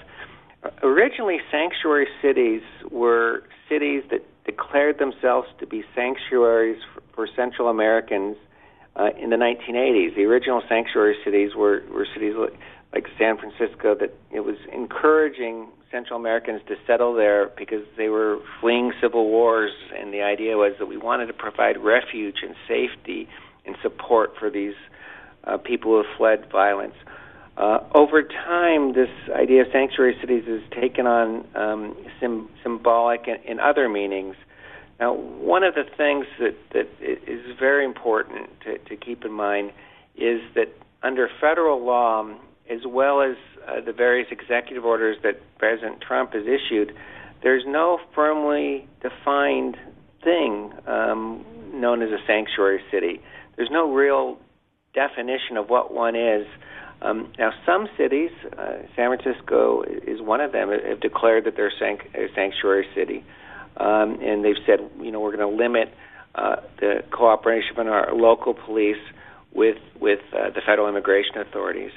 Other cities have adopted similar policies but don't go so far to call themselves sanctuary cities. And some cities fully cooperate with the federal immigration authorities. So there's a real range of city cooperation with federal immigration enforcement. Now, one of the concerns I have with President Trump's proposal to defund sanctuary cities is that there's no definition, so it's unclear what cities he's going to target for defunding. And it's it would seem to me that if you want to reduce funding to cities for violating federal law or federal policy, you need some kind of congressional authorization for that. And there's some examples of that. There's the federal highway funding is predicated on the states having a speed limit of a certain rate, and that's viewed as something Congress decided to earmark federal funding for those states. Here, Congress hasn't really done anything, but there's a lot of sort of saber rattling by President Trump and Attorney General Sessions about how cities and states are going to be defunded, and that's having some effect on some cities. I do think that we're going to continue seeing some of this tension between the federal government and the state government, because there's some states, California included, that are very worried about cooperating with federal immigration enforcement and are going to do just what's required by federal law. There's other states that and localities have similar views. And one of the big issues for local police is that they need the cooperation of immigrants in the community if they want to fight crime. If you want to get witnesses to come forward, you want to get crime victims to come forward, and you want to get criminal suspects to surrender voluntarily. If you are viewed as part of the federal immigration enforcement machinery, it's going to really be much harder to get that cooperation. So some cities like Los Angeles, the Los Angeles Police Department, that's very conservative in a lot of ways, has a policy that the police officers don't inquire into the immigration status of crime victims or crime suspects or crime witnesses. Really? And they have that policy because they want to make sure that the immigrant community, which comprises over half of Los Angeles County, cooperates with the police. So that it's not really a sanctuary issue; it's an effective law enforcement issue. So I think some local police chiefs, some people might be surprised, oppose much cooperation with federal immigration enforcement, not because they want to be soft on crime or soft on immigrants, but because they want to be pro-law enforcement, and they want to make sure that immigrants go to the police, report crimes, help fight crime. Yeah. Well, Kevin, as we wrap up the interview here, I'm curious to know if you could have a conversation with President Trump or somebody in his cabinet, what advice would you give to him or to somebody in his cabinet if they were to ask you about immigration? What would you tell them? What's the one thing that could make a difference today? We need a civil dialogue to discuss these very difficult issues and try to come up with reasonable solutions to them. And blaming immigrants for crime or blaming immigrants for terrorism is not going to help us move the ball forward. I really think what we need now is some kind of effort to talk reasonably and thoughtfully and to realize that these are complex questions that aren't subject to easy answers. And anybody who thinks they have an easy answer to these questions, I think they're just wrong, because they're hard and they require deliberate discussion, fair discussion, and also realizing that there are human consequences of our decisions. And to me, rather than any particular policy points, I think it's the tone and tenor of the dialogue and discussion that's probably the most important. Well, Kevin, thank you so much for being on the Matt Townsend Show. We appreciate your insights on this topic of immigration and what Trump is doing or may not be doing at this time. And if only we could get on the phone with him and share some of those insights with him.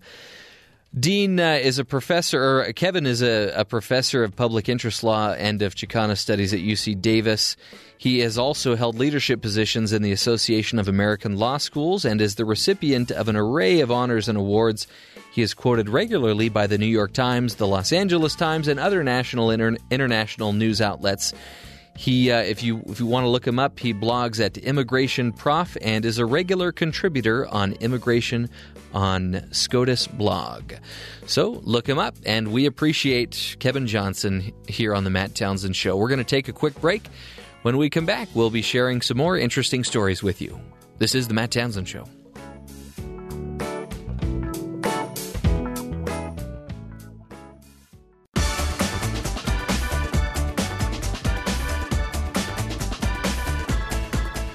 Welcome back to the Matt Townsend Show. We just finished speaking with Kevin Johnson, who was talking to us about immigration.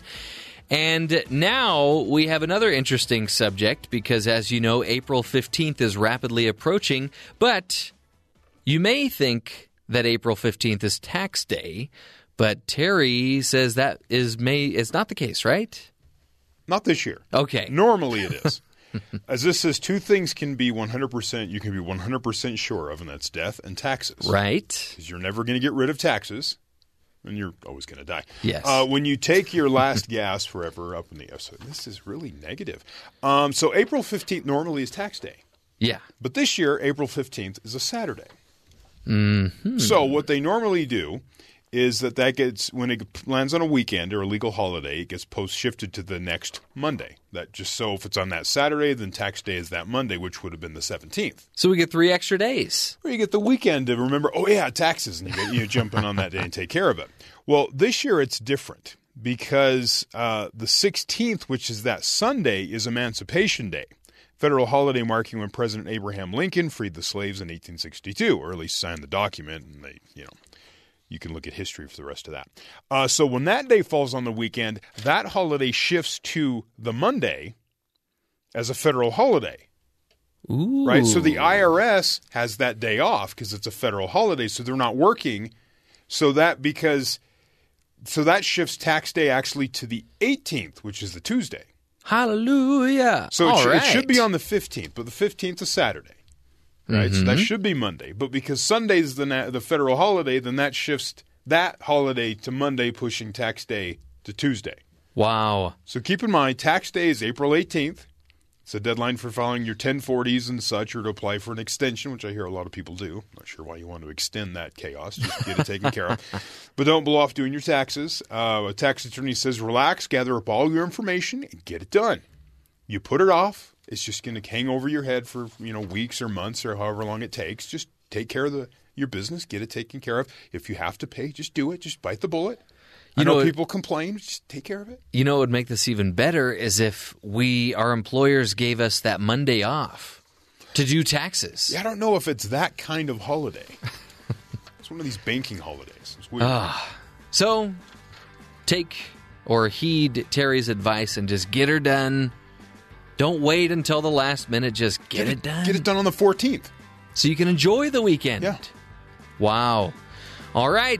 You've been reminded and you've been warned. Tax day is coming up. Get those taxes in. We'll take a break. When we come back, we'll continue all the fun on the Matt Townsend Show. We'll be right back.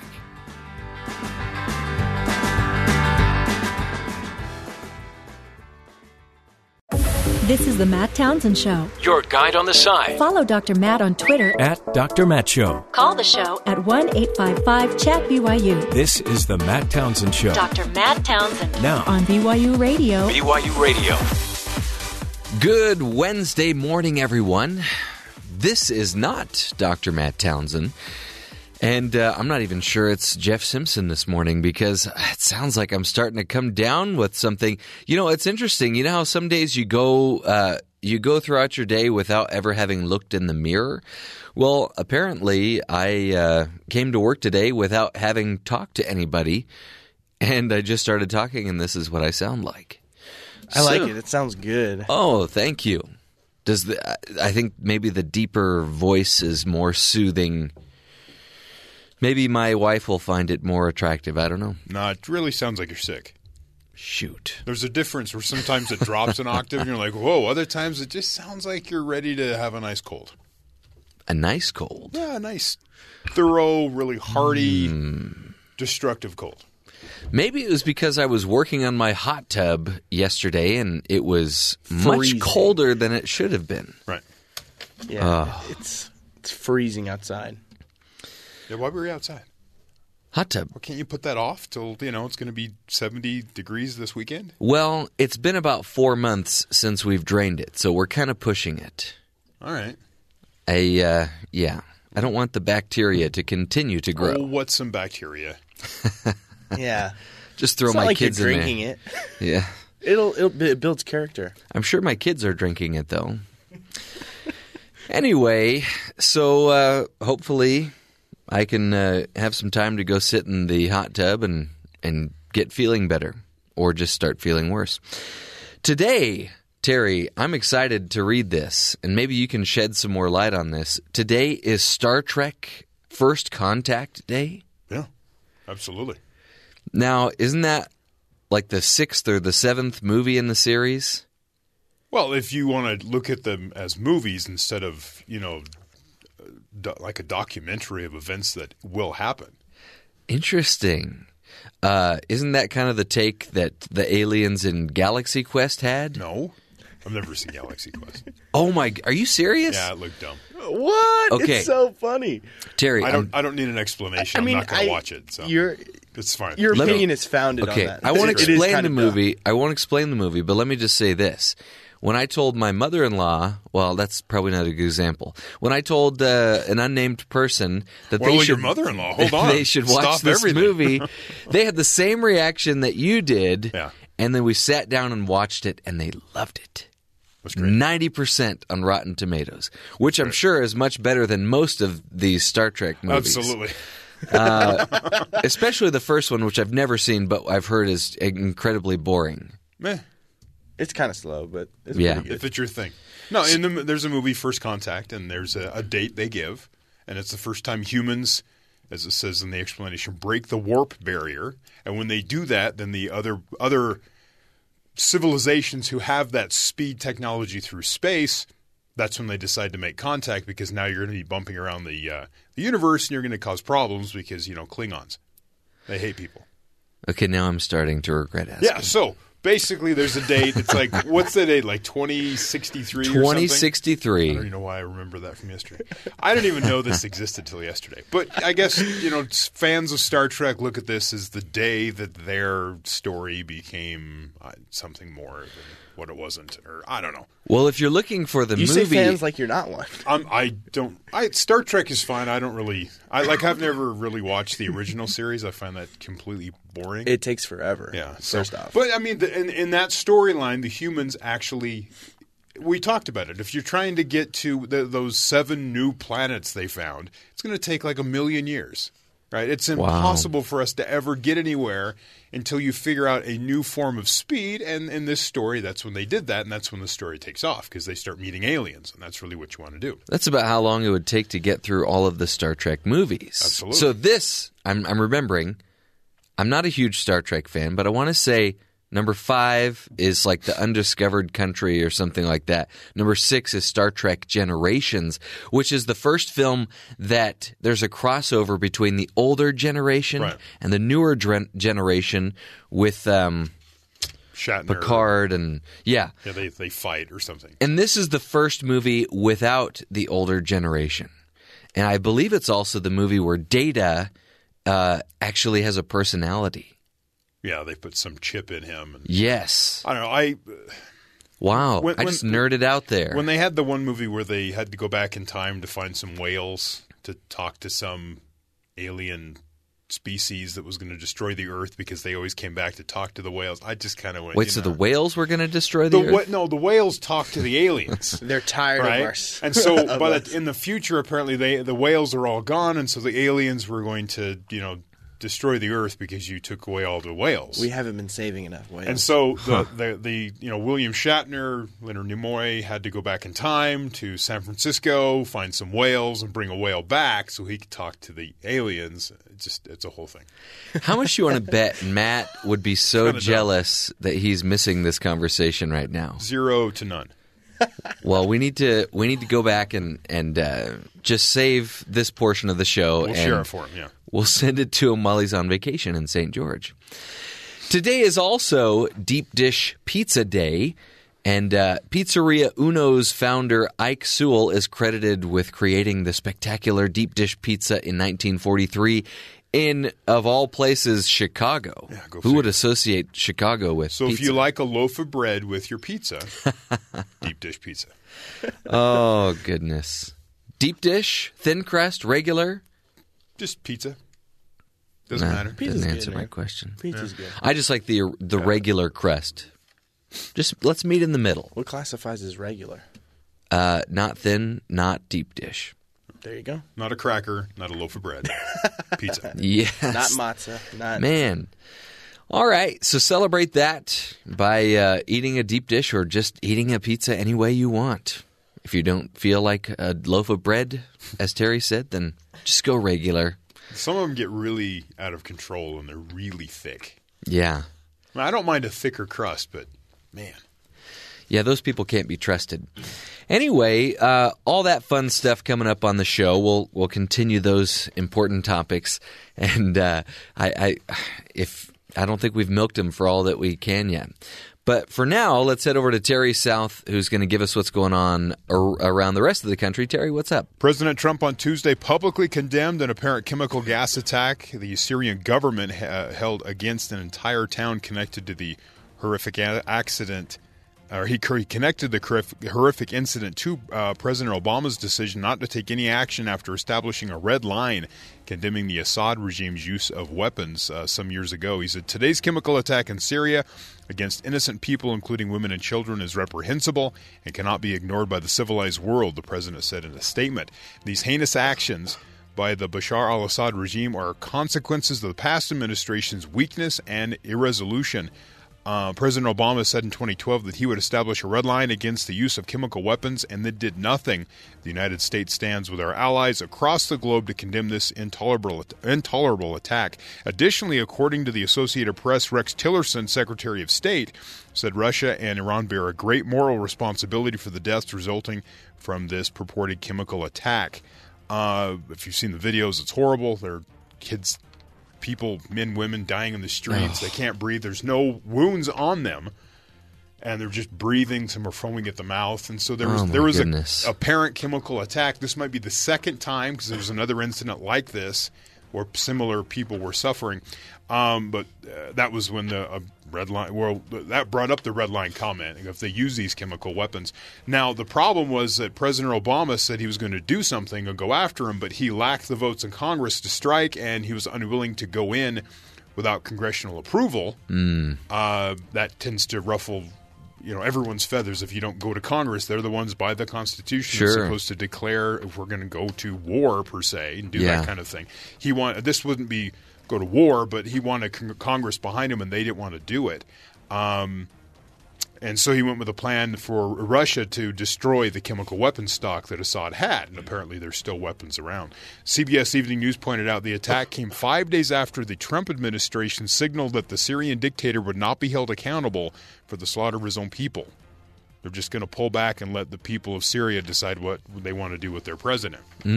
So 5 days after Trump says he's not going to do anything about it, he's criticizing Obama because he didn't do anything about it. Sure. So it's like, what are we doing? Just how about we do something about it? Well, it's not his fault. No. Right? So it's kind of an interesting tactic to blame behind. I mean, President Obama kind of did that a little bit with President Bush. He's like, well, we had these situations from the previous administration. What are we supposed to do? We bought our car at a Nissan dealership, and we went back with some issues, and they said, oh, yeah, so-and-so sold it to you, right? Well, he's no longer with the company. Yeah, he did that to a lot of people. Right. Like somehow it's not their fault. Right. I don't know. We'll see what happens. It's an ongoing story here. In other news, the O'Reilly factor is down 20 advertisers, with several luxury car makers, pharmaceutical giants, insurance companies, and even a dog food manufacturer pulling their ads from the show after it was reported that host Bill O'Reilly and Fox News paid $13 million to settle with 5 women who accused O'Reilly of sexual harassment and verbal abuse. Oh, boy. So you got Mercedes-Benz, BMW, T. Rowe Price, GlaxoSmithKline. They're among some of those stopping their ads from running during the O'Reilly factor. Most of those companies have released statements condemning the harassment, including Mercedes-Benz, which called the allegations against O'Reilly disturbing. The advertising has been moved from the O'Reilly factor to other shows on Fox News to kind of gauge what the situation will be. So it's not on his show, it's on other shows.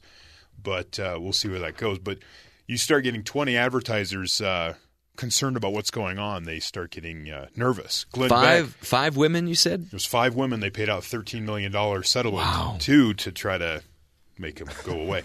Glenn Beck was on Fox News several years ago, and his demise from the network was when the advertisers left.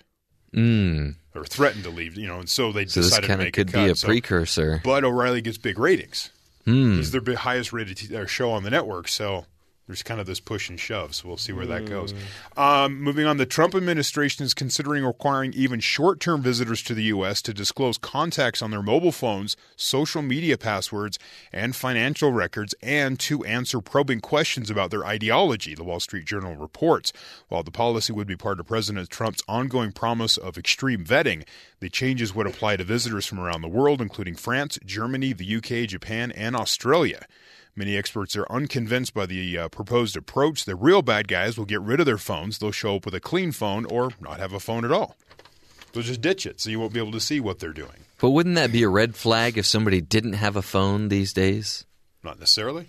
Huh. What, are you going to arrest them because they don't have a phone? Yeah. Hey, get on the ground. It's like, you should have a phone. I don't know. It's just, we'll see what happens. I think maybe Trump loves Twitter so much he's got to use other people's accounts now. Maybe. We have a guest coming up talking about exactly internet security and personal safety, what you should do. She talks about how you come across the border.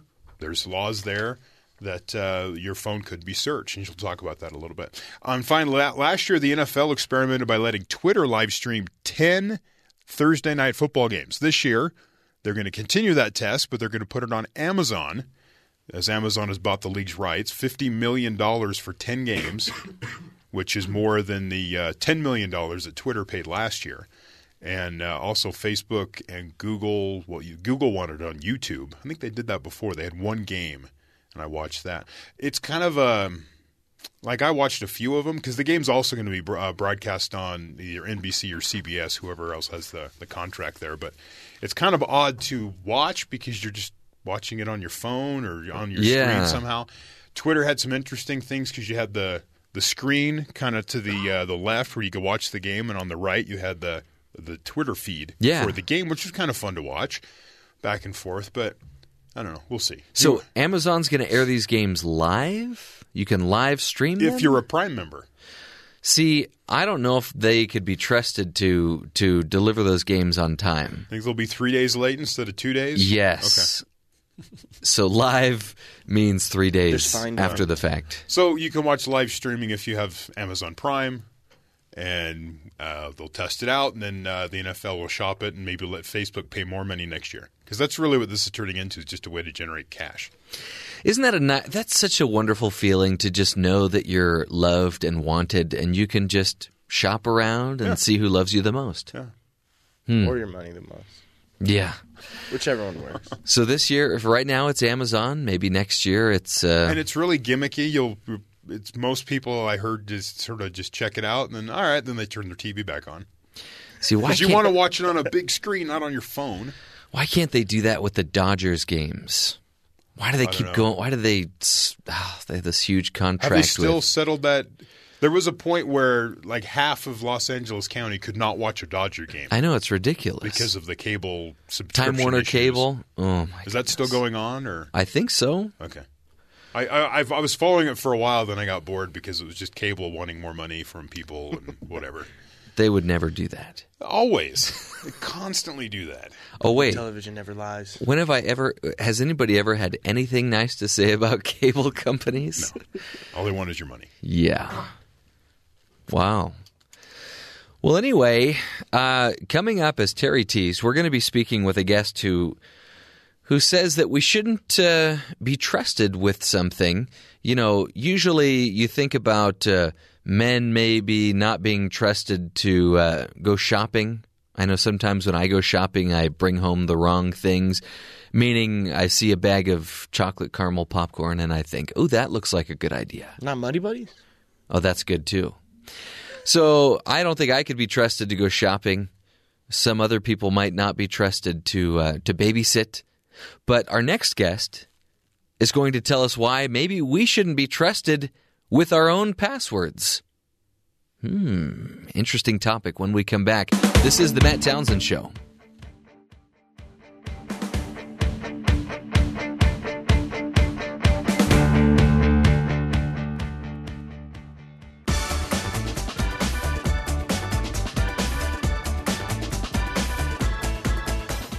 Welcome back to the Matt Townsend Show on this beautiful Wednesday morning. This is Jeff Simpson filling in for Dr. Matt while he's away in St. George. You know, since 2009, U.S. Customs and Borders Protection agents have been able to search electronic devices carried by citizens and non-citizens as they enter the country. It's been suggested that this vetting should also include harvesting social media passwords. This violates the first rule of online security: don't share your passwords. This has caused major problems for private citizens and government employees alike. Here to speak to us today about password protection is Dr. Megan Squire, a professor of computing science at Elon University in North Carolina. Megan, welcome to the Matt Townsend Show. Hi, I'm glad to be here. Great, yeah, and thanks for being here.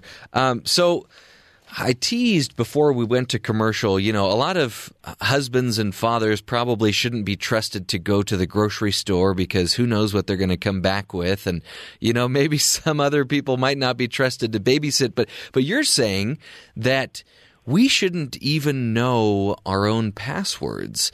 Now, explain the thinking behind that. Yeah, so there's a bit of a trip to get there, but kind of what I started thinking was, given that we can't always want to comply with requests for our passwords, for example, at the border or something like that, we might not want to comply with such an order. Is there a way that we can state that we don't, not that we just don't want to comply, but that we actually cannot comply? So I don't actually know my own password. I'm unable to know it. I've offloaded that to a machine, for example, or to my own computer. Interesting. So tell us about some of these different methods. I know that in some of your writings you've mentioned several different methods, and maybe some of the benefits and drawbacks of each of them.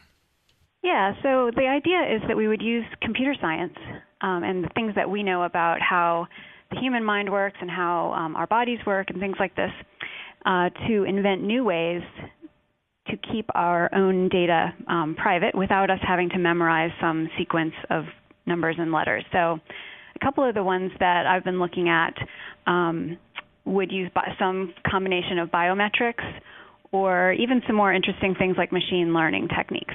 So one of them that a lot of people might understand relies on training the subconscious brain to know the password without our conscious brain having to know what the password is. So I guess the best analogy here would be learning to play a musical instrument or maybe playing a video game like a lot of people might have played Guitar Hero. And you end up memorizing this sort of sequence of keys to play a song. If someone asked you, write down the keys or what were the keys that you played, you probably wouldn't be able to do that, or it would take a really long time to do it. But if I asked you to reproduce it on the fake guitar in Guitar Hero, you would probably be able to do that. So especially if it was Sweet Child of Mine. Yeah, it depends on what your musical tastes are. But we're asking the subconscious brain to do the work for us. So we're unable to produce the password if we were, for example, under duress or asked to when we didn't want to produce a password. Interesting. You know, I think for a lot of people that can be true of some of the passwords that they do know. Like, for instance, we get such into the habit of typing in our password as we open up our computer or, you know, as we use the ATM, that a lot of times it just becomes more out of sight and feeling the keys than it does actually remembering what the password is. So when it comes down to it, every once in a while I find myself having to think for a few minutes like, wait a minute, now what is my password? Yeah, exactly. We call that muscle memory. And it's the same thing that lets you be a really fast keyboard typist. Your fingers just kind of know what, there's a little, brain-finger connection there, I guess. One of the interesting things that people push back with on this idea is they say, well, couldn't I just watch the person type the password and then I would know it? So the research on this type of password also adds another layer where they measure the fluidity with which the person typing enters the password. So the faster you're able to type it, the more likely it is that it's actually you and not someone trying to imitate you. Interesting. So could it be just the speed, or could there be a rhythm element to it? Yeah. Like, for instance, if you mentioned music, you'd have to get the rhythm right in order for the password to work. Exactly. So it's a fluidity of entry, not just the fact that you got the keystrokes in the right order. Interesting. Okay, so there's that method. What other options would there be? So, yeah, another one that's kind of interesting. It's a little bit more biometric. In other words, it uses parts of our bodies to identify us. This one came out of Cal State Poly Pomona, and it's called ChillPass. And this one is interesting. So imagine when you're super relaxed and you're listening to very, chill music. You get this biometric reaction that kind of, we might refer to it as like a chill going up and down our spine. So that biometric reaction that's individual to each user becomes part of a login sequence. So the idea with this password is that you have an individual response to this selection of music, which is specific to that person. But also you have to be very relaxed when you're entering this login sequence, or else it will not work. Interesting. So, yeah. So the idea here is that if you were in a stressful situation, like at the border, and or anywhere really, and were being asked for a password that you didn't feel like giving, you would be not relaxed enough to give that password. So while it's probably not practical for day-to-day, I unlock my phone 100 times a day or more. So this is probably not, very practical for that. But if we were knowing that we were going to be under a high-stress situation, we might consider a password like this. Megan, are there any other reasons why we shouldn't know our passwords other than, we're in a situation at the border where we are compelled to hand over this information? So, yeah, we think about it a lot of times in terms of civil rights, but there are practical reasons why we might not want to know our own passwords, too. We're not very good at remembering passwords, and we have to invent more and more complicated methods for keeping track of all these passwords and remembering to change them, and they keep getting hacked and things like that. So we've sort of built this house of cards with password managers and so on, and complicated password protocols. It may be time to just not worry about this anymore. Just like we teach little kids to do long division or to calculate square roots, but at some point we hand them a calculator, especially if we want accuracy, high throughput with doing calculations. We just don't want to rely on our human brains to do this work. So if we think about it in those terms, maybe it's time. So just getting back to the scenario at the border, who exactly does this affect? How does this affect Americans versus, let's say, somebody that's coming from Mexico that's just trying to visit the United States? How would this affect an American versus somebody from Mexico or Canada? So I guess you're asking about the current law. So I should say I'm not a lawyer. I'm a computer scientist. So That's I'm going to okay. give a very basic description of what the current situation is at the border. But right now there's there's laws that cover when you enter and exit the country, and those laws are a little bit less strict. In other words, what our rights are at the border versus in the middle of the country somewhere, not near a border station or near an airport. Some of the laws that we have apply, our rights are given to citizens, and of course non-citizens those would not apply to. So your question about people coming in from, you said Mexico, a technological solution would cover those folks, but currently right now a legal solution that only covered citizens obviously would not. So there's some things that we can get from a legal solution, and those are great, but we also could consider technological solutions that anyone could use and not just American citizens. Megan, let's do this. Let's take a break. When we come back, let's continue this discussion. I'm curious to know how you became interested in this topic. Yeah. And then we'll continue this discussion. I've got a few more questions on this. Let's first take a break. This is the Matt Townsend Show, helping you live more informed and safer lives. We'll be right back.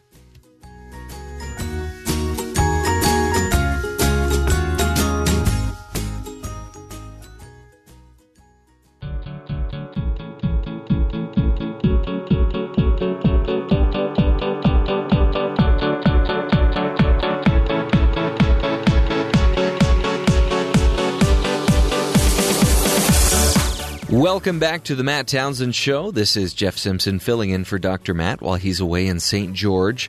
And we've been speaking with Dr. Megan Squire, who is a PhD of computing science at Elon University in North Carolina. She's also a software developer and database designer by trade. She studies she studies free, Libra, and open source software, FLOSS, specifically the collection, curation, and federation of large amounts of textual data. And we've been talking about password protection and why maybe it's not a good idea that we know our own passwords, which is something that seemed totally foreign to me before we started talking, Megan. And I'm curious to know how you originally became interested in this idea of not knowing our own passwords. Well, this is a bit of a story, but I'll make it brief. So I was at a political protest several months ago, and one of the legal observers there, who was wearing a special hat and was there to just observe what was going on and give guidance when necessary, said that anybody that was doing the nonviolent civil disobedience should take their thumbprint scanner off of their cell phone and put a regular passcode on. And I said, what? Why would we want to do that? I was, thinking that biometrics would be much more difficult to crack, if my phone got taken or something like this. And the person started to explain. We got into this long conversation. I almost missed the protest because we got in talking about the difference between asking for a password that's stored in your mind versus using a thumbprint that's stored on your body. And one of those is protected by the Fifth Amendment, and one of them is not. So that was all news to me. It was very interesting, and I thought, wow, this is a lot more complicated than I thought it was. And so I started looking into, just general password laws and stuff, and then finally I kind of decided to let's throw in the towel and apply some computer science to this. What if we didn't have to worry about this at all? So that's kind of where I started reading up and researching on alternatives to passwords. So interesting. So before the break, you told us about a couple of different ways that we could not know our password, and it would make it more difficult for people that were trying to compel us to share our password. One of those was the Guitar Hero approach that you talked about, kind of having a rhythmic or focusing on the fluidity of typing in the password. I can't recall. Did we already talk about the "I'd love to comply but I can't" approach? I mean, that was kind of how I led into this. Was this idea that nobody wants to. We don't wake up in the morning and decide I'm gonna not comply with what right. an authority is asking me. I mean, that's usually not our first choice of how to spend our day. But sometimes we may feel that we cannot comply with a request. My idea was if the answer could instead somehow be, I'd love to comply with you, but I cannot. I literally don't know my password because I'm using this system that doesn't make me know one, or somehow protecting our data in another way. I like to look for a technological solution if I can, just sometimes for fun because I'm a computer scientist, but also it may end up being a more symmetrical solution, so something that's more fair to both parties. Yeah. So I guess there's a scenario where it could be like a two password approach, or you've got something that you need in order to unlock the passcode, but it's in a remote location. What can you tell us about that? Yeah, so a lot of when this border stuff kind of started coming out in January, February timeframe, there were a flurry of articles and advice from very well-meaning people with some pretty complicated, quote, I'll put them in air quotes, solutions to the password problem, and a lot of them involved things like turning on two-factor authentication on all of your devices and all of your social media accounts, and then sending the second factor, which would be the SIM card in your phone, and secretly mailing it to a remote location. I'm thinking, oh my goodness, this is, A, it's very complicated, and most people won't be able to follow this security protocol, and B, what's to stop an authority from just asking you to go to the location where you've mailed this and get it, and they'll wait. I mean, there's nothing, if Really? a motivated person could just ask you to do that, and you'd be back where you started. So the solutions just didn't feel good to me. It didn't feel good like I could really recommend any of those complicated sort of protocols. So I was looking for, and none of the highly technical solutions I found are available yet either. But it gets you thinking about options and where could we go from a science point of view. Yeah. By the way, just for your information, just in case you're curious, I've actually used the "I'd love to comply but I can't" approach in life. Good for you. Not in the way that you would think, though. I mean, when I was in middle school, there was this girl that wanted to date me, but I was too young to be allowed to date. And so I literally told her I would if I could, but I can't, so I won't. There you go. And in retrospect, that was probably the dumbest thing that I could have said to her. Interesting. Well, you never know. Yeah, so I've used the "I'd love to comply, but I can't." So I'm just curious. The alternative to that, though, is, there's nothing to see here either. We can try to convince the person that they don't really want to look at whatever we have. That usually doesn't work. So we end up in some kind of compliance dance where, and my idea was just to remove the discussion entirely. Let's just not have this discussion because our technology doesn't even let us. So. Yeah, and before we started talking to you, Terry, our producer, was talking about how there are some terrorist groups who may not even bring a phone or, have very limited access to the phone so that there's nothing that can be accessed by people they don't want to have access to. And I think seems like that would raise flags too for somebody in today's day and age to show up and not have a cell phone. Yeah, so that's the other thing. Some knee-jerk reactions initially to this were, well, just don't take your devices with you. And I'm thinking, oh, my goodness, have you been on a trip where you didn't need your devices? I mean, what's the first thing everybody does when the plane lands is pull out their phone and Facebook about it or something. But it's just, this is, in modern life, we need to have our devices with us. And, yes, it's going to arouse suspicion if you don't have them as much as it would arouse suspicion if you acted sketchy with them or refused to comply. So, I'm not very convinced about the argument about leaving them at home. I will say, though, you mentioned terrorist groups. So one of the sort of side pieces of this whole discussion is the harvesting of social media passwords, which is, I think, a slightly different set of concerns than asking for a password to a device. In other words, to unlock a cell phone is different than asking for a password to a social media account. Slightly. We don't usually use biometrics and stuff to lock down our social media accounts. There's a lot more social media accounts that we may have. So it's just slightly different. Yeah. Something else to think about. So I'm curious, in your work, obviously you think a lot about passwords, but what are there any applications that you use or that you would suggest over others? Yeah, so I get a lot of questions. What do I do? So my general advice is in 3 parts. The first bit is we need to have good password hygiene. So we're going to use a different password on each site. And it's got to be a nice, good password, not 1, 2, 3, 4, 5, 6 or password, which are. Dang it! You just guessed my password. I know. I always do that. Those are still the most common passwords used. Those are terrible. Don't do that. So to help you generate better passwords and to keep track of all these different ones, a lot of folks will recommend a password manager, which is great.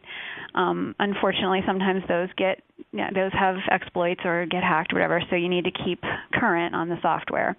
So that's my first line of defense. I would also recommend closing down accounts that you don't use.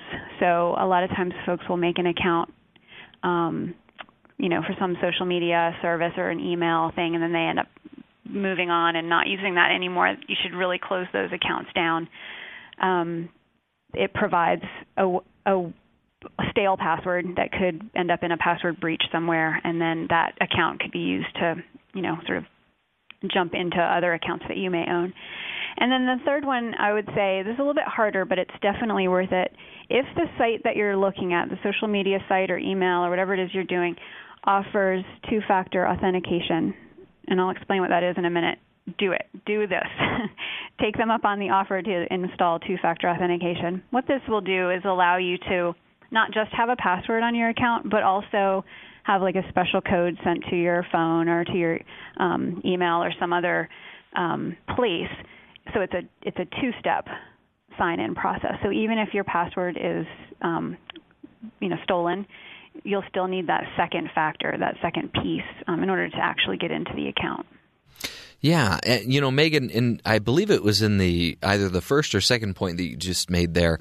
Yeah. A lot of people will just hold on to these passwords and memberships that they don't use. But another problem is, there are things that I sign up for that I just don't remember signing up for, and so maybe I'm a member of it and I didn't even realize it. And a lot of people can say this about credit cards too. There's a credit card that they signed up for that they never use.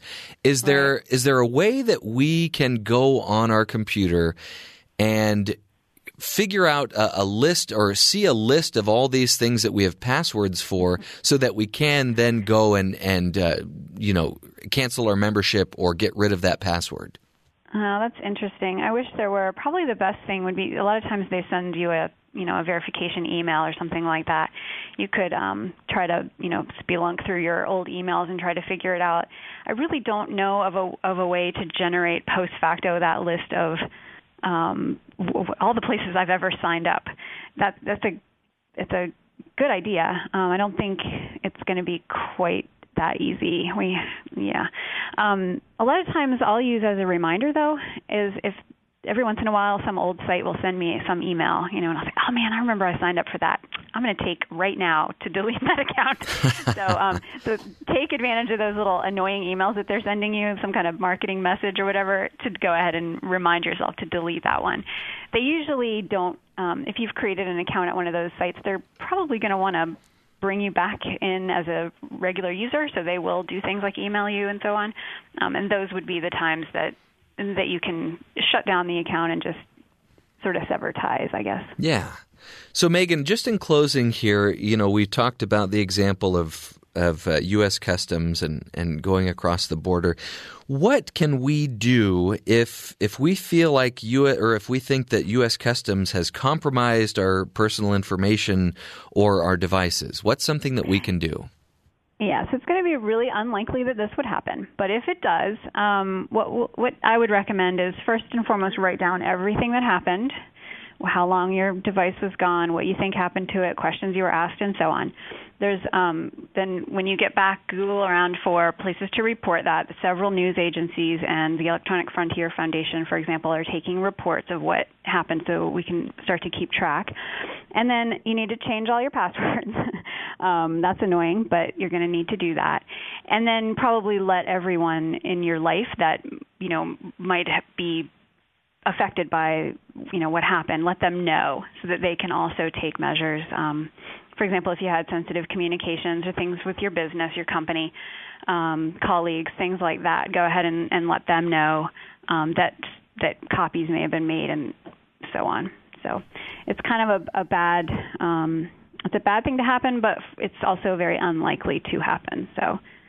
Well, that's comforting. And Megan, we appreciate you coming on to the Matt Townsend Show this morning and really just shedding some more light on passwords. And it's if nothing else, it helped us to think about the passwords that we do enter and the memberships that we do have that maybe we don't use at all.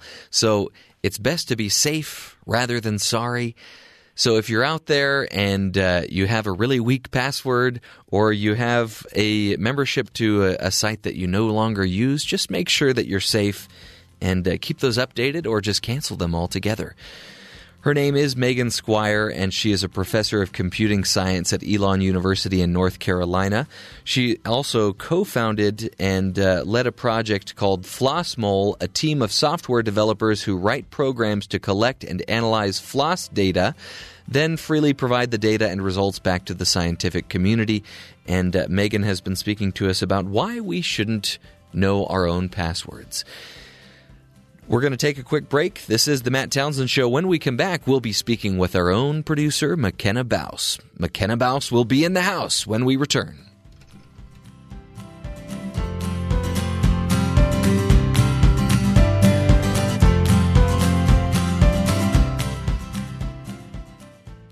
Welcome to her house. She is McKenna Bouse. She is here to break down things you did. Welcome back to the Matt Townsend Show, and welcome to the House of Bouse. It is that time of the week.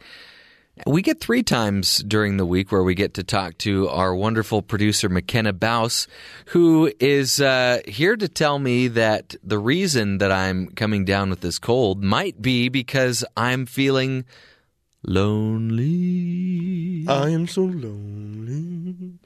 I have no bird. Isn't there like a chipmunk version of that song? Probably. There's a chipmunk song of everything if you try hard enough. It's a really annoying chipmunk song. So McKenna, what are you serious? Yeah, so there was a study that was conducted, and what they did is they took some people and they locked them in hotel rooms after having done nose spray things that had the cold virus in it. And oh my. What? Yeah. What kind of compensation are these people getting? They all got over $1,000, which is they get to explains call in a lot. sick for work. That too. But what happened is, at the beginning, they had them, take a little survey, like, how lonely are you on a scale of 1 to 10? Something like that. I'm 10 lonely. And then what they did is they had them sort of report their symptoms, and their loneliness didn't affect whether or not they got sick, but of the people who got sick, those who had who ranked as lonely were 39% more likely to report higher severity symptoms. Like, my runny nose is worse because I'm lonely, and my throat hurts more because I'm lonely, and stuff like that. So is this more of a psychological thing? Because it seems like, I've got 2 kids, and I feel like they're always sick. And so you would think that somebody that is surrounded with other people in their home, there's going to be a bigger likelihood or a greater likelihood that that person will get sick more often. So, there is that exposure to more people is more likely to get you sick. And that's why your loneliness thing doesn't affect if you get sick. It's just how bad your sickness is. Because one of the things that this, they talked about in this article too, is that social interaction, like having a lot of contact with people, does not necessarily equal not lonely. You can have a ton of social contact with people and still feel very lonely. And so it's that feeling of loneliness as opposed to your actual amount of contact with other people that's what's affecting your symptoms. Yeah, it kind of seems like there's some psychology here, because there are certain people that probably get plenty of attention, but they kind of suffer from the woe is me syndrome. Yeah, or they just feel like, I can't connect with all these people. Nobody, yeah. And so I think somebody's crying out for help right here. Nobody gets me. You okay there? I'm sick.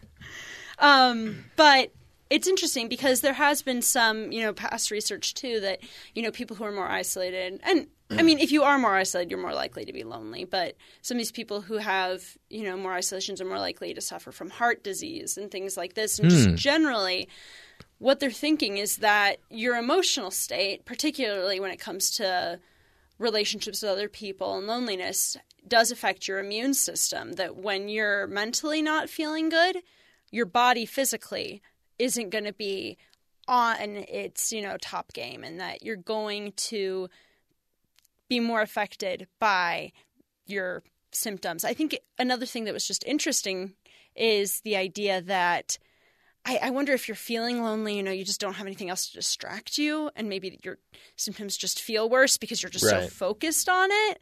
Another thing I was just wondering, I don't know if this is why the man cold is so bad. Maybe guys are just more lonely than girls. Yes, we are. We are. Because guys don't go on man dates, but girls go on girl dates. Yeah. I don't know, man. I go on man dates every once in a while. But you're still lonely, so it's not working. Yeah. Hey, anyway, I'm just curious real quick. Did it say how many people were in this study? And you mentioned that they put them in a hotel?